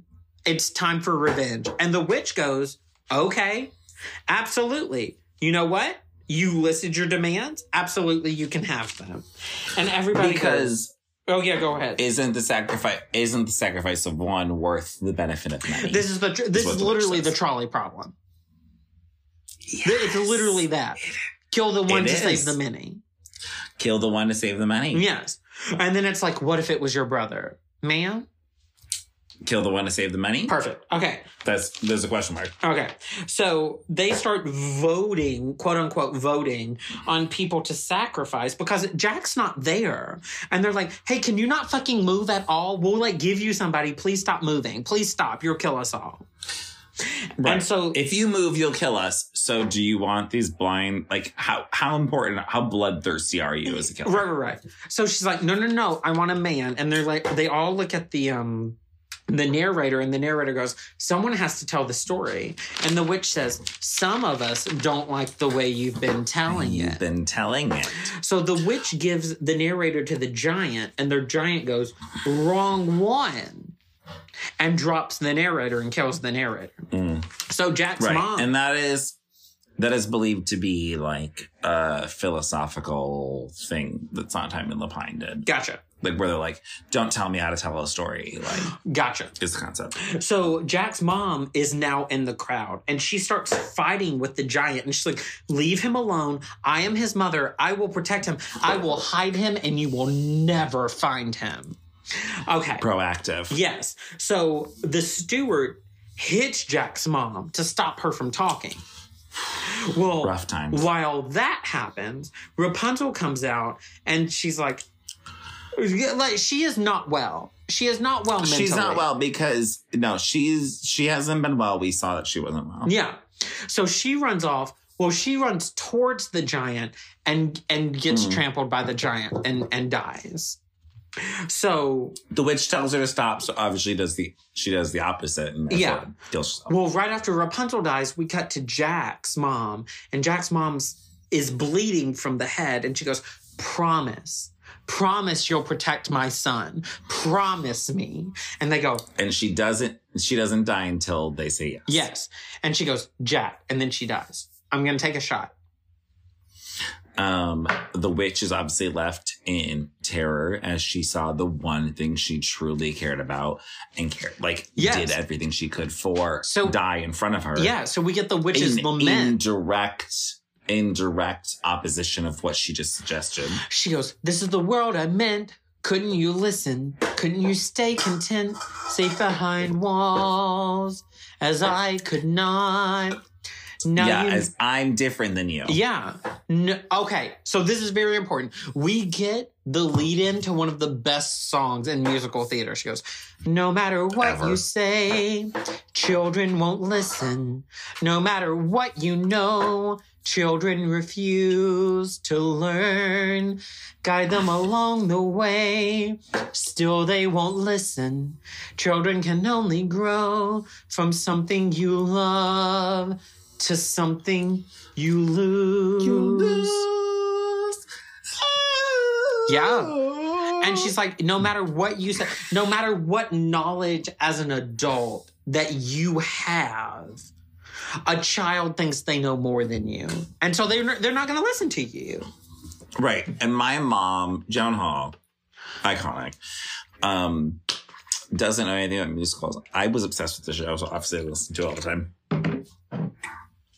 My mom was like, I don't know what she's saying, but she's wrong in this song. Every time she would hear it, she'd be like, she's wrong, Bob. Like, children do listen, and you can change their minds. And then, like, children will listen, will come on, and she'd be like, I agree with this.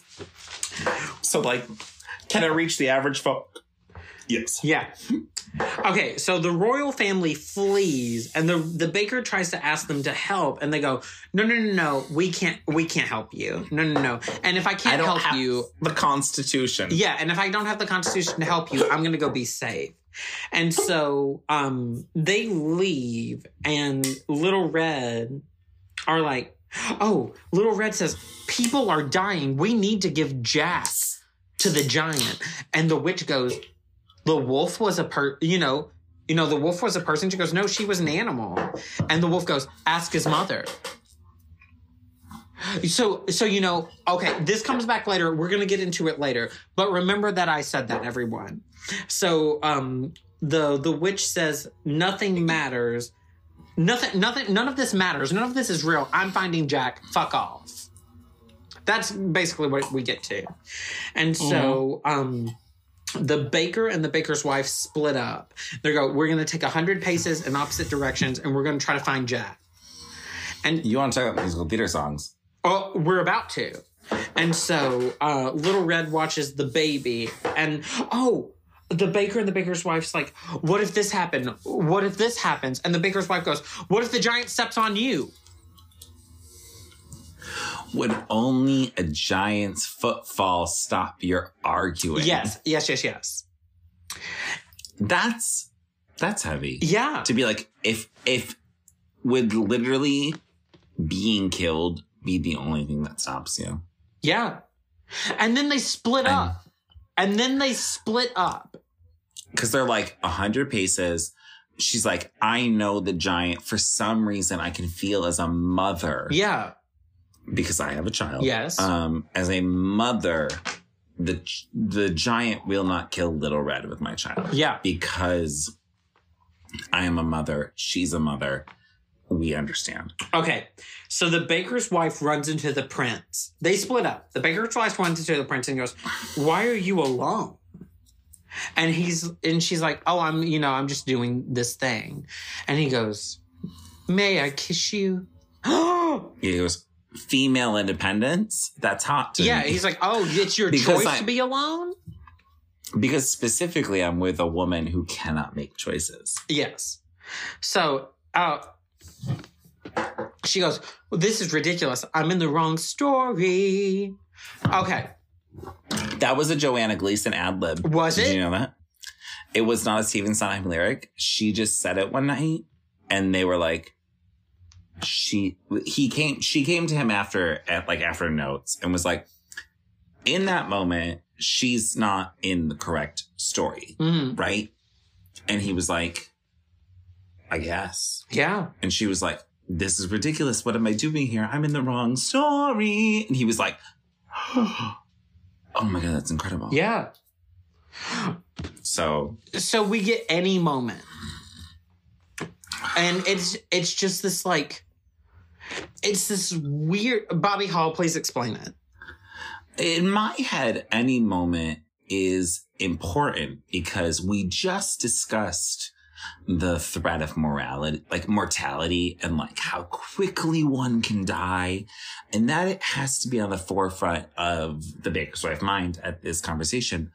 But to Cinderella's prince, this is like, I who can have anything would prefer to have pleasures in my final moments.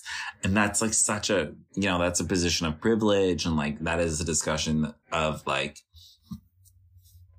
if you don't suffer from negative consequences of whatever, then you're going to be like, well, how can I enjoy this moment? And that's what this is. And it's a subtle, it's the only moment where Cinderella's prince is really subtle, and it's not necessarily like even the most subtle, but it's like, you should have sex with me because God only knows what might happen. Okay, so while that's happening, the baker runs into Cinderella, and she's at her grave, her mother's grave, and she's like, my mother's grave is destroyed because of the giant. And he's like, come with me. Okay, so cut back to the prince and the baker's wife have sex. They have sex, and he's like, hey, I gotta go. And she goes, am I ever gonna see you again? And he's like, let this moment be the moment that it was and enjoy the moment for what we had. Every fuckboy ever. And she goes, this is like the this is moment of the show. This is, I know it's your favorite because if I have not heard Bobby Hall say 1,000 times, I love nuanced moments in the woods, then I don't know what is true to his life. She goes, what was that? Was that me? Was that him? Did a prince really kiss me and kiss me and kiss me? And did I kiss him back? She's like, was that me? Was that me who did that? Right. Like, was I involved too much that I insinuated that this should happen? Was it wrong? Am I mad? Was that all? Did he miss me? Was he suddenly getting bored with me? Wake up. Stop dreaming. Stop prancing about the woods. It's not. This is the original theme, right? What is it about the woods? Back to luck, back to sense, back to child, back to husband. You can't live in the woods. Like, what I'm experiencing right now is not true. Like, there's a life that I have to leave. Like there is a expectation of who I'm supposed to be. Right. Yes, and that is a big element in like As You Like It, which is my favorite Shakespeare. But As You Like It is like if versus court versus woods, and like who am I in the court versus who am I in the woods? And in the woods, I could experience pleasures, let's say, like this. But at home, I'm supposed to be the perfect mother. There are vows, there are ties, there are needs, there are standards, there are shouldn'ts and shoulds. Here we go. Here's the real question. Why not both instead? That's the answer if you're clever. Have a child for warmth and a baker for bread and a prince for... whatever. Never. It's these woods. It's the woods that's doing this to me. It's not me who's doing it. It's the woods who's doing it. Right. If I could have everything, I would, but I would never think that. Face the facts, find the boy, join the group, stop the giant, just get out of these woods. Was that him? Yes, it... Go ahead. I was going to say, when I talked about this in college, this was the song I got to... direct, right? Like this couldn't have notes. No wonder you love it so much. Well, I also fought for it. And so this director who hated me, I was like, no, I promise I understand this song. And so we were doing like a lot of extra shit, right, in the show. And so I was obsessed with the 2012, I'm going to guess, revival of Evita. And in that moment... in that revival of Evita, they added "You Must Love Me," which is the song that they wrote for Madonna in the Evita revival. I promise this has a point. But in an interview, Elena Roger said, if you can take a moment in a moment of a show that's way too big and you make it really simple, it stands out. And I said, this is to the actress who played Baker's wife, I said, there's so much going on. What if... as an audience, we were able to just look at you for the first time. Stop. As the only person who can be honest with themselves. Because that is really the flaw of Into the Woods, is so many characters are like, I'm not doing something wrong. Yeah. And Into the Woods in The Baker's Wife can be like, okay, I enjoyed that. Stop. If I could have everything, what would I do? Oh my gosh, Bobby Hall! Right. But that's the point, is like, she is smart enough. She's the only character smart enough to look at herself as a villain and be like, if I could cheat on my husband every day, I would, because then I could have everything. Yeah. But does that make me, what does that mean about me as a person? And that's what this whole song is about. Yeah. And so there's so many, if you break down like a Shakespeare monologue, you're like supposed to highlight verbs, right? And she's just like, find the boy, face the facts, join the group, stop. And there's so many verbs. So it's like she has to push herself forward, but she doesn't want to because she's acknowledging. And then it builds to like the best lyric ever, which is. Yes. So she goes, just a moment, one peculiar passing moment. Must it all be either less or more, either plain or grand? Is it always or is it never and? That's what woods are for these moments in the wood. Oh, if life were made of moments, even now and then a bad one. But if thank you. But if life were only moments, then you never know you had one. And she's like, I'm too smart to agree to ignorance is bliss. Yeah.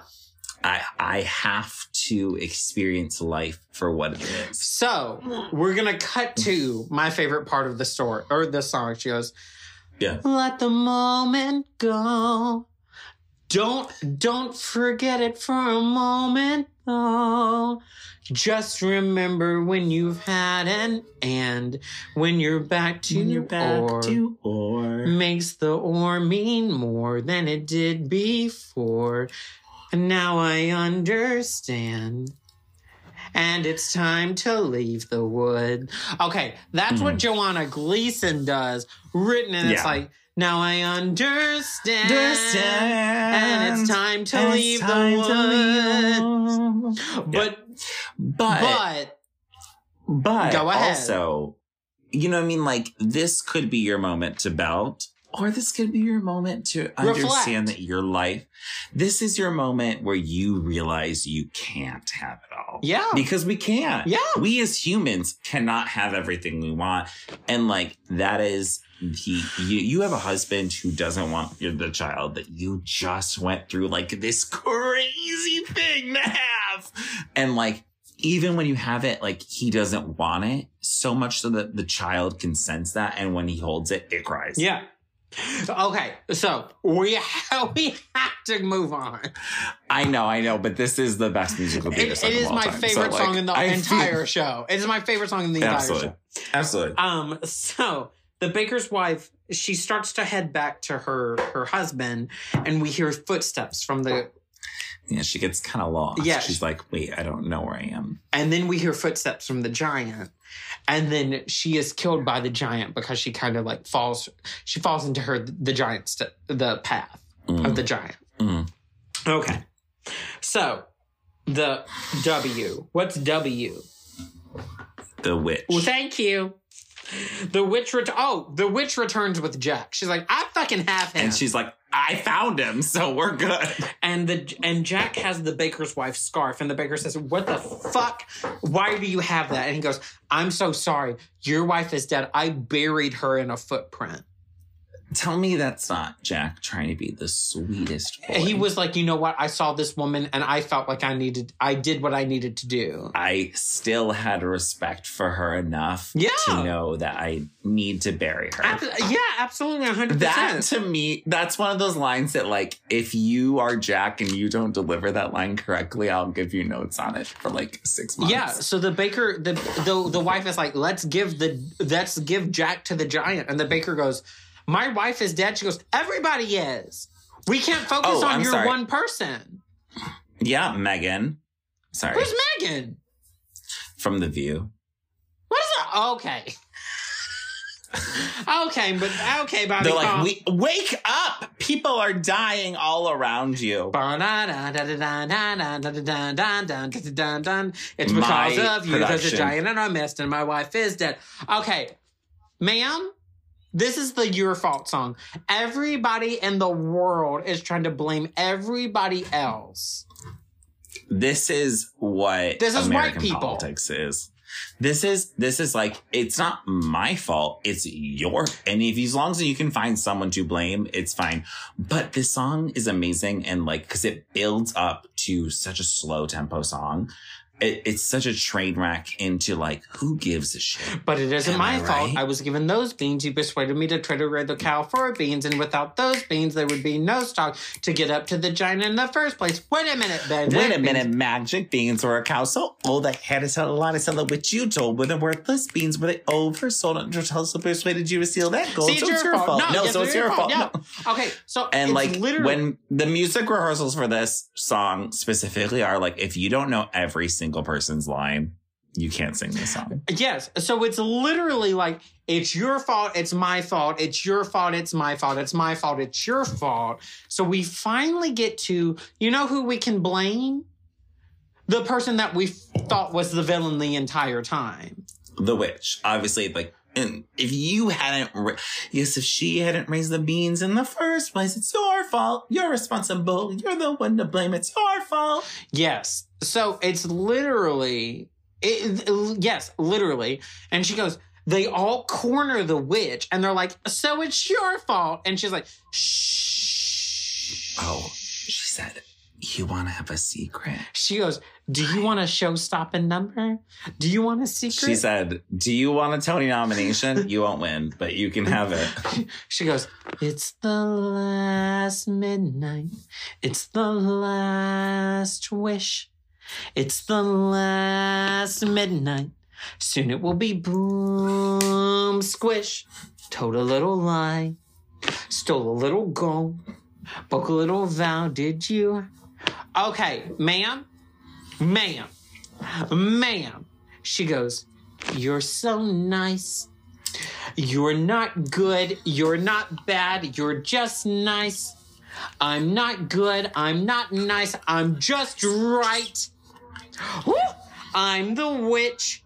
You're the world. Ma'am. Mm-hmm. She goes, fuck you. Fuck what you think. There is truth. There are facts. And what I'm doing is spitting the facts. And you don't have to like them, but I'm right. What I'm saying is right. You don't have to like what I'm saying. You don't have to agree with what I'm saying. And you can want to see it from a positive point of view, but that doesn't matter because what I'm saying is you right. Are fooling yourself. Yes. And we've all seen the Bettina Miller video on where she goes, I'm the witch. You're the world. And it's such an interesting take of it because it this song can go a million ways. Like we are really condemning these protagonists to hell. Mm-hmm. By implying that they are on a witch hunt. And literally. That they are a literal witch hunt to find any reason that they are not guilty. I mean, that's some juicy shit. Yeah. Like, you know what I mean? Like, this song gives you, like, juicy shit. So she literally goes, all right, mother. Okay. I'm sorry. She goes, well, it's the last midnight. It's the last verse. Now, before it's past midnight, I'm leaving you my last curse. I'm leaving you alone. Yes, go ahead. That's the line to me because, right?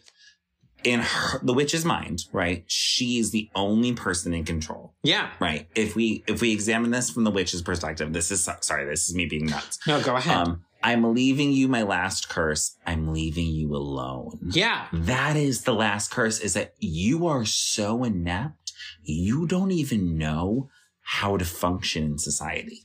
Like, that's what she's saying to them. And like, that's my take of it. Like, is like, I'm leaving you alone. You can tend the garden. It's yours. Separate and alone.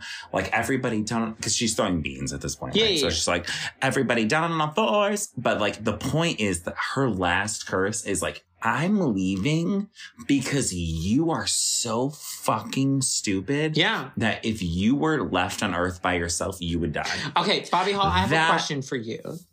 Okay. So she goes, just punish me the way you did then. Give me claws and a hunch just away from this bunch and the gloom and the doom and the boom. Crunch! Okay, here's my question. Does she get her magic back and disappear? Or does Mother Earth say, fuck you, you fucked up again, I'm just going to swallow you whole? I think that is a director interpretation. Okay. In my opinion, Okay. The witch's idea of beauty is fake, right? So in my interpretation, where we are set in a insane asylum or whatever, and the witch is a rape victim who is discussing her trauma, her transformation is almost next to nothing. She turns around, she feels beautiful, right? Yeah. And therefore she doesn't have these fake powers over other. I think that is the witch freeing herself from the choices that others make. Okay. I don't necessarily see it as really anything, Okay. but the witch's detachment from the choices of others, where she's not going to let others influence her anymore. And she's like, I am officially at a point where I will step away because I've lost everything. Okay. So the witch disappears and everybody goes, maybe we shouldn't have wished for everything. Okay. Yeah, everyone is like, yeah. Maybe I shouldn't have strayed from the path. Maybe I shouldn't have slain the giant. Maybe I shouldn't have gone to the wall. So the baker is overcome with grief and he goes, you know what, Cinderella, have my baby. I'm going to go. And the mysterious man appears to the baker and the baker goes, I'm sorry, I thought you were dead. And he goes, well, not quite. And they sing No More. Bobby Hall, please talk about No More and please just keep talking. No More is a bit of a struggle, right? Because we are 2.5 hours into the show. If you think of it, we're like almost the finale. We're running, the gambit of what is acceptable. No More is a song about acceptance. No More is a song about feeling forgotten. If the baker at this point, the baker may or may not have the audience on their side at this point, but if the baker has done his job as an actor, hopefully the audience is in a receptive state to understand that the baker needs closure. And someone recently in my life told me like closure is just closure is like is hearing verbally what someone has already shown you with actions. And through this, the baker takes the high notes and expresses concern of like, you don't get to do things anymore. Like, no more questions, please. Like, no more tests. I'm telling you what you are. And the baker's father, which is the mysterious man, is like, we disappear, we da-da-da-da-da-da-da. And it's so, I think, specifically methodical in the musicality of it. That the baker understands that, like, to an extent, you were not acting out of impulse, but just like of creation. And like, the question is, do we harm our children more than we help them when we become an iron fist of ruling? Right. Yeah. Okay. And the baker and the baker's stepfather understand like running away in this moment would be the baker's father, the mysterious man, establishes to the baker, like, if you were to leave your child in this moment, you are no better than I am. Right. And I understand why you are trying to run, but if you run in this moment, it's not it. It's not it. Yeah. So what can you do to be better than me? So cut to the baker returns and he's like, you know what? I'm back. I have a plan. And the birds come and talk to Cinderella. The birds come down and they talk to Cinderella. Iconic. And she's like, hey, I don't have time for that. How do you, they're tweeting and chirping and a squawking and a brocking. They're saying your husband was unfaithful and he fucked the baker's wife. Yeah. And she's like, I don't have time for that. How do we help? And so Little Red goes, "You can talk to birds." Iconic. Iconic. That line delivery is iconic. And so Cinderella says they will blind the giant, and then we can like stop her. And so they say, okay, we'll spread pitch everywhere so that the giant will be stuck, and then the birds will blind her, and then we'll hit her with rocks, and then she'll die. She'll fall and she'll die. And this is another like let's feed the ingredients to Milky White moment of the show where we're like, can we push fast forward? So they leave, and Cinderella stays with the baby. The prince comes in and he's like, "What are you doing here?" And she confronts him about his infidelity, and he goes, "I was raised to be charming, not sincere." And she goes, "Go, just tell everybody I was a victim of the giant." And he goes, "Is that what you want?"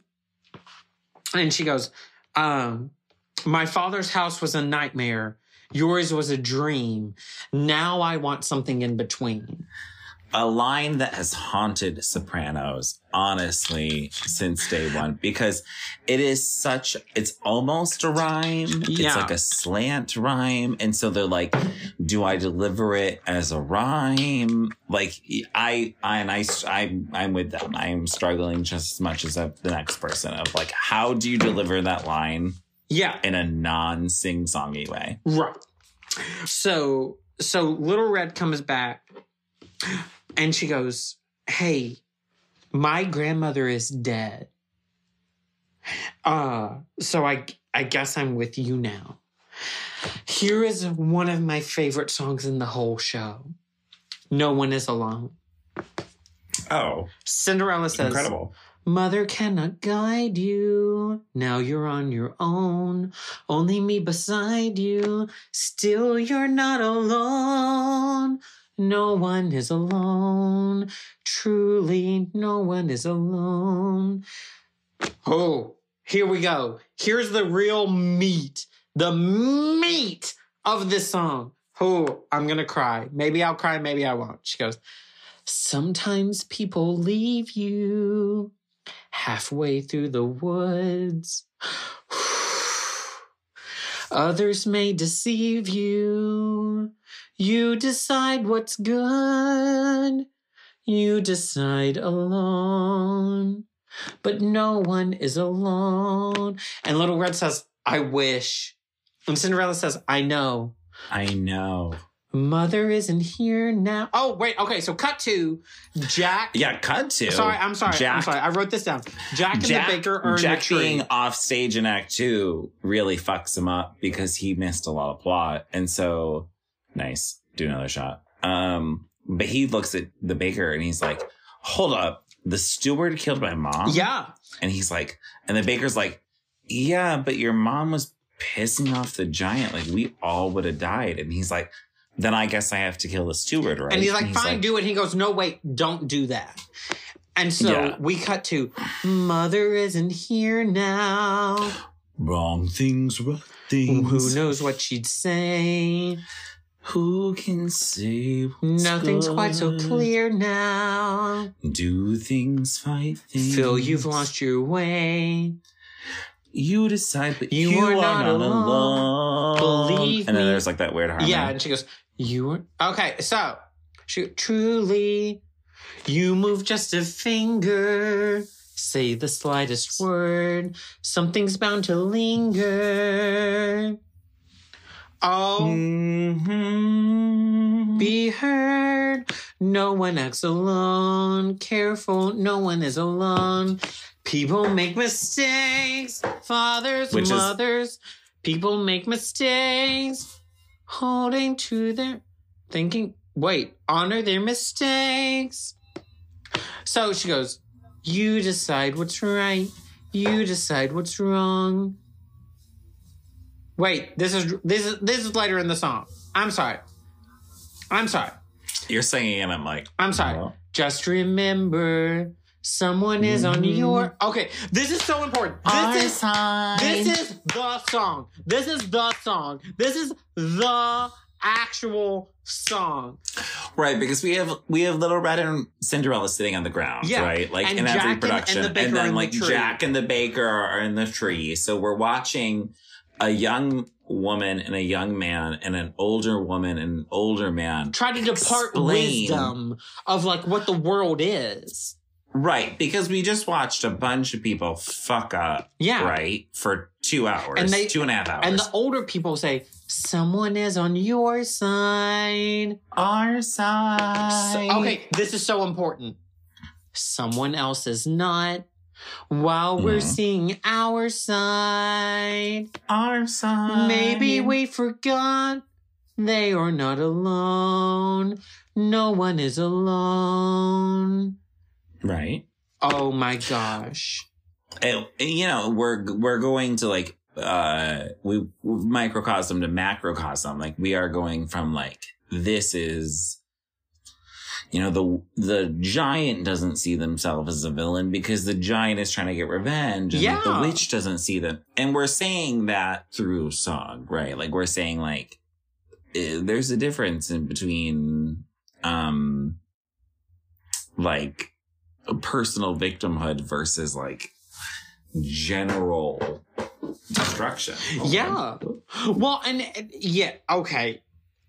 Yes. Okay. So the giant comes out and says, "Hey, where the fuck is everyone?" Excuse me. That's what the giant says. Yes. She goes, "Where the fuck is Jack?" Fuck is Jack? And they're like, he's in the steeple tower. Yes, and she goes, all right, peace. And so she's like, that's enough for me. Thank you. Peace out. A-town down. And so the giant goes, she gets killed. The giant is slain. They slay the giant. Yay, the giant is slain. Okay. I bet you weren't expecting a fourth Midnight song. Wig. Okay. Okay, hush. Cindy, okay, hush, shut up. Little Red and Jack, they're like, hey, we need to be together now. But we're skipping the fourth Midnight song. Okay. Well, it's not here. Everyone comes out and sings the opposite of the lessons they learned in the first and second Midnight. So like the slotted spoon can catch the potato. Okay, that's part of the finale. Okay, so. Okay. So. Sorry. If I'm jumping, if you want to say a couple lines, like live your dream. Anyway, so they kill the giant, and Jack and Little Red decide to move in with the baker, and Cinderella decides to move in too, and she goes, I actually like cleaning sometimes. Okay. So he goes, I don't know what to do with my baby. And the ghost of the baker's wife comes out and she goes, hey, just tell our story. And she goes, oh my gosh, this is so beautiful. She goes, sometimes people leave you halfway through the woods. Don't let it grieve you. No one leaves for good. You are not alone. No one is alone. And he goes, once upon a time in a far off kingdom, lived a young maiden. Starts telling a story, right? And so the witch comes out and she goes, careful the things you say, children will listen. Careful the things you do, children will see and learn. Children may not obey, but children will listen. Children will look to you for which way to turn, to learn what to be. Yes. Careful the wish you make. Wishes are children. Careful the path they take. Wishes come true, not free. Ma'am. And the witch says, careful the tale you tell. That is the spell. Children will listen. Nice. Oh, thank you, Bobby Hall. Whenever you say something, I know it's true. So, I mean, that was the correct notes. So yes, I was thank happy. you. So, children will listen. So everybody is like, hey, guess what? You can't. Those fearful, those sleeping, those dark, they may lose. The path they made kind of wolves. Yeah. I'm always the second group, so I've never actually sang the first group. Into the before. woods you have to drope, but that's the way you have to cope. Into the woods That's the way you learn to cope, yeah. to find there's hope of getting through the journey. Into the woods each time you go, there's much to learn of what you know. Into the woods, but not too slow. Into the woods, it's nearing midnight. Into the woods to mind the wolf, to heed the witch, to honor the light, to mind, to heed, to find, to think, to teach, to join, to go to the festival. Into the woods, into the woods, into the woods, and out of the woods, and happy ever after. And then Cinderella goes, I wish. Man, that's it. That's Into the Woods. I mean, and that is Into the Woods because even at the end of a 3.5 hour musical, the main character is still like, I wish. That was my favorite part of the whole show. Was when she came out at the end and goes, I wish. And I'm like, ma'am, did you not learn your lesson? She didn't. That's the point. Well, yes. Okay. So, Bobby Hall, I have a question for you. Oh, God. Did you have fun? I had fun doing this. I'm so mad I spilled that one drink because it just made me feel like... It's okay. But you had fun in general. Oh, yeah, absolutely. Bobby Hall, I could not imagine doing this episode with anybody else. That means a lot because this show, much to the detriment of my mother, of me being like constantly like insisting that we don't delete it from the DVR. Yeah. And she's like, it's taking up 3.5 hours. I was like, I understand, but this is that I want to watch this when I want to watch this. Yeah. Because we didn't have Netflix because we were so poor. But I mean, this show it has such juicy parts. Unfortunately, yeah, the audience has to suffer for an hour and a half to get to them. I will say the first time I ever watched the professional recording of the original cast, I called the entire plot after the first song. And my friends were so mad at me. Well, I mean, do you mean like you called Act 2? Yeah. I don't believe that. I don't remember any of that. Anyway, you had fun, right? I had fun. Do you have anything to plug?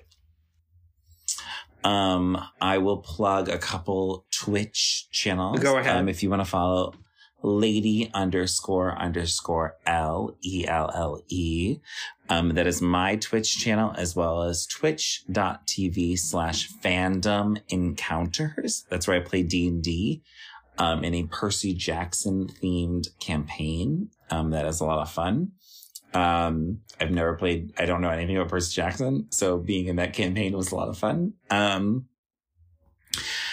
I support your local library. Please get a library card and rent out books.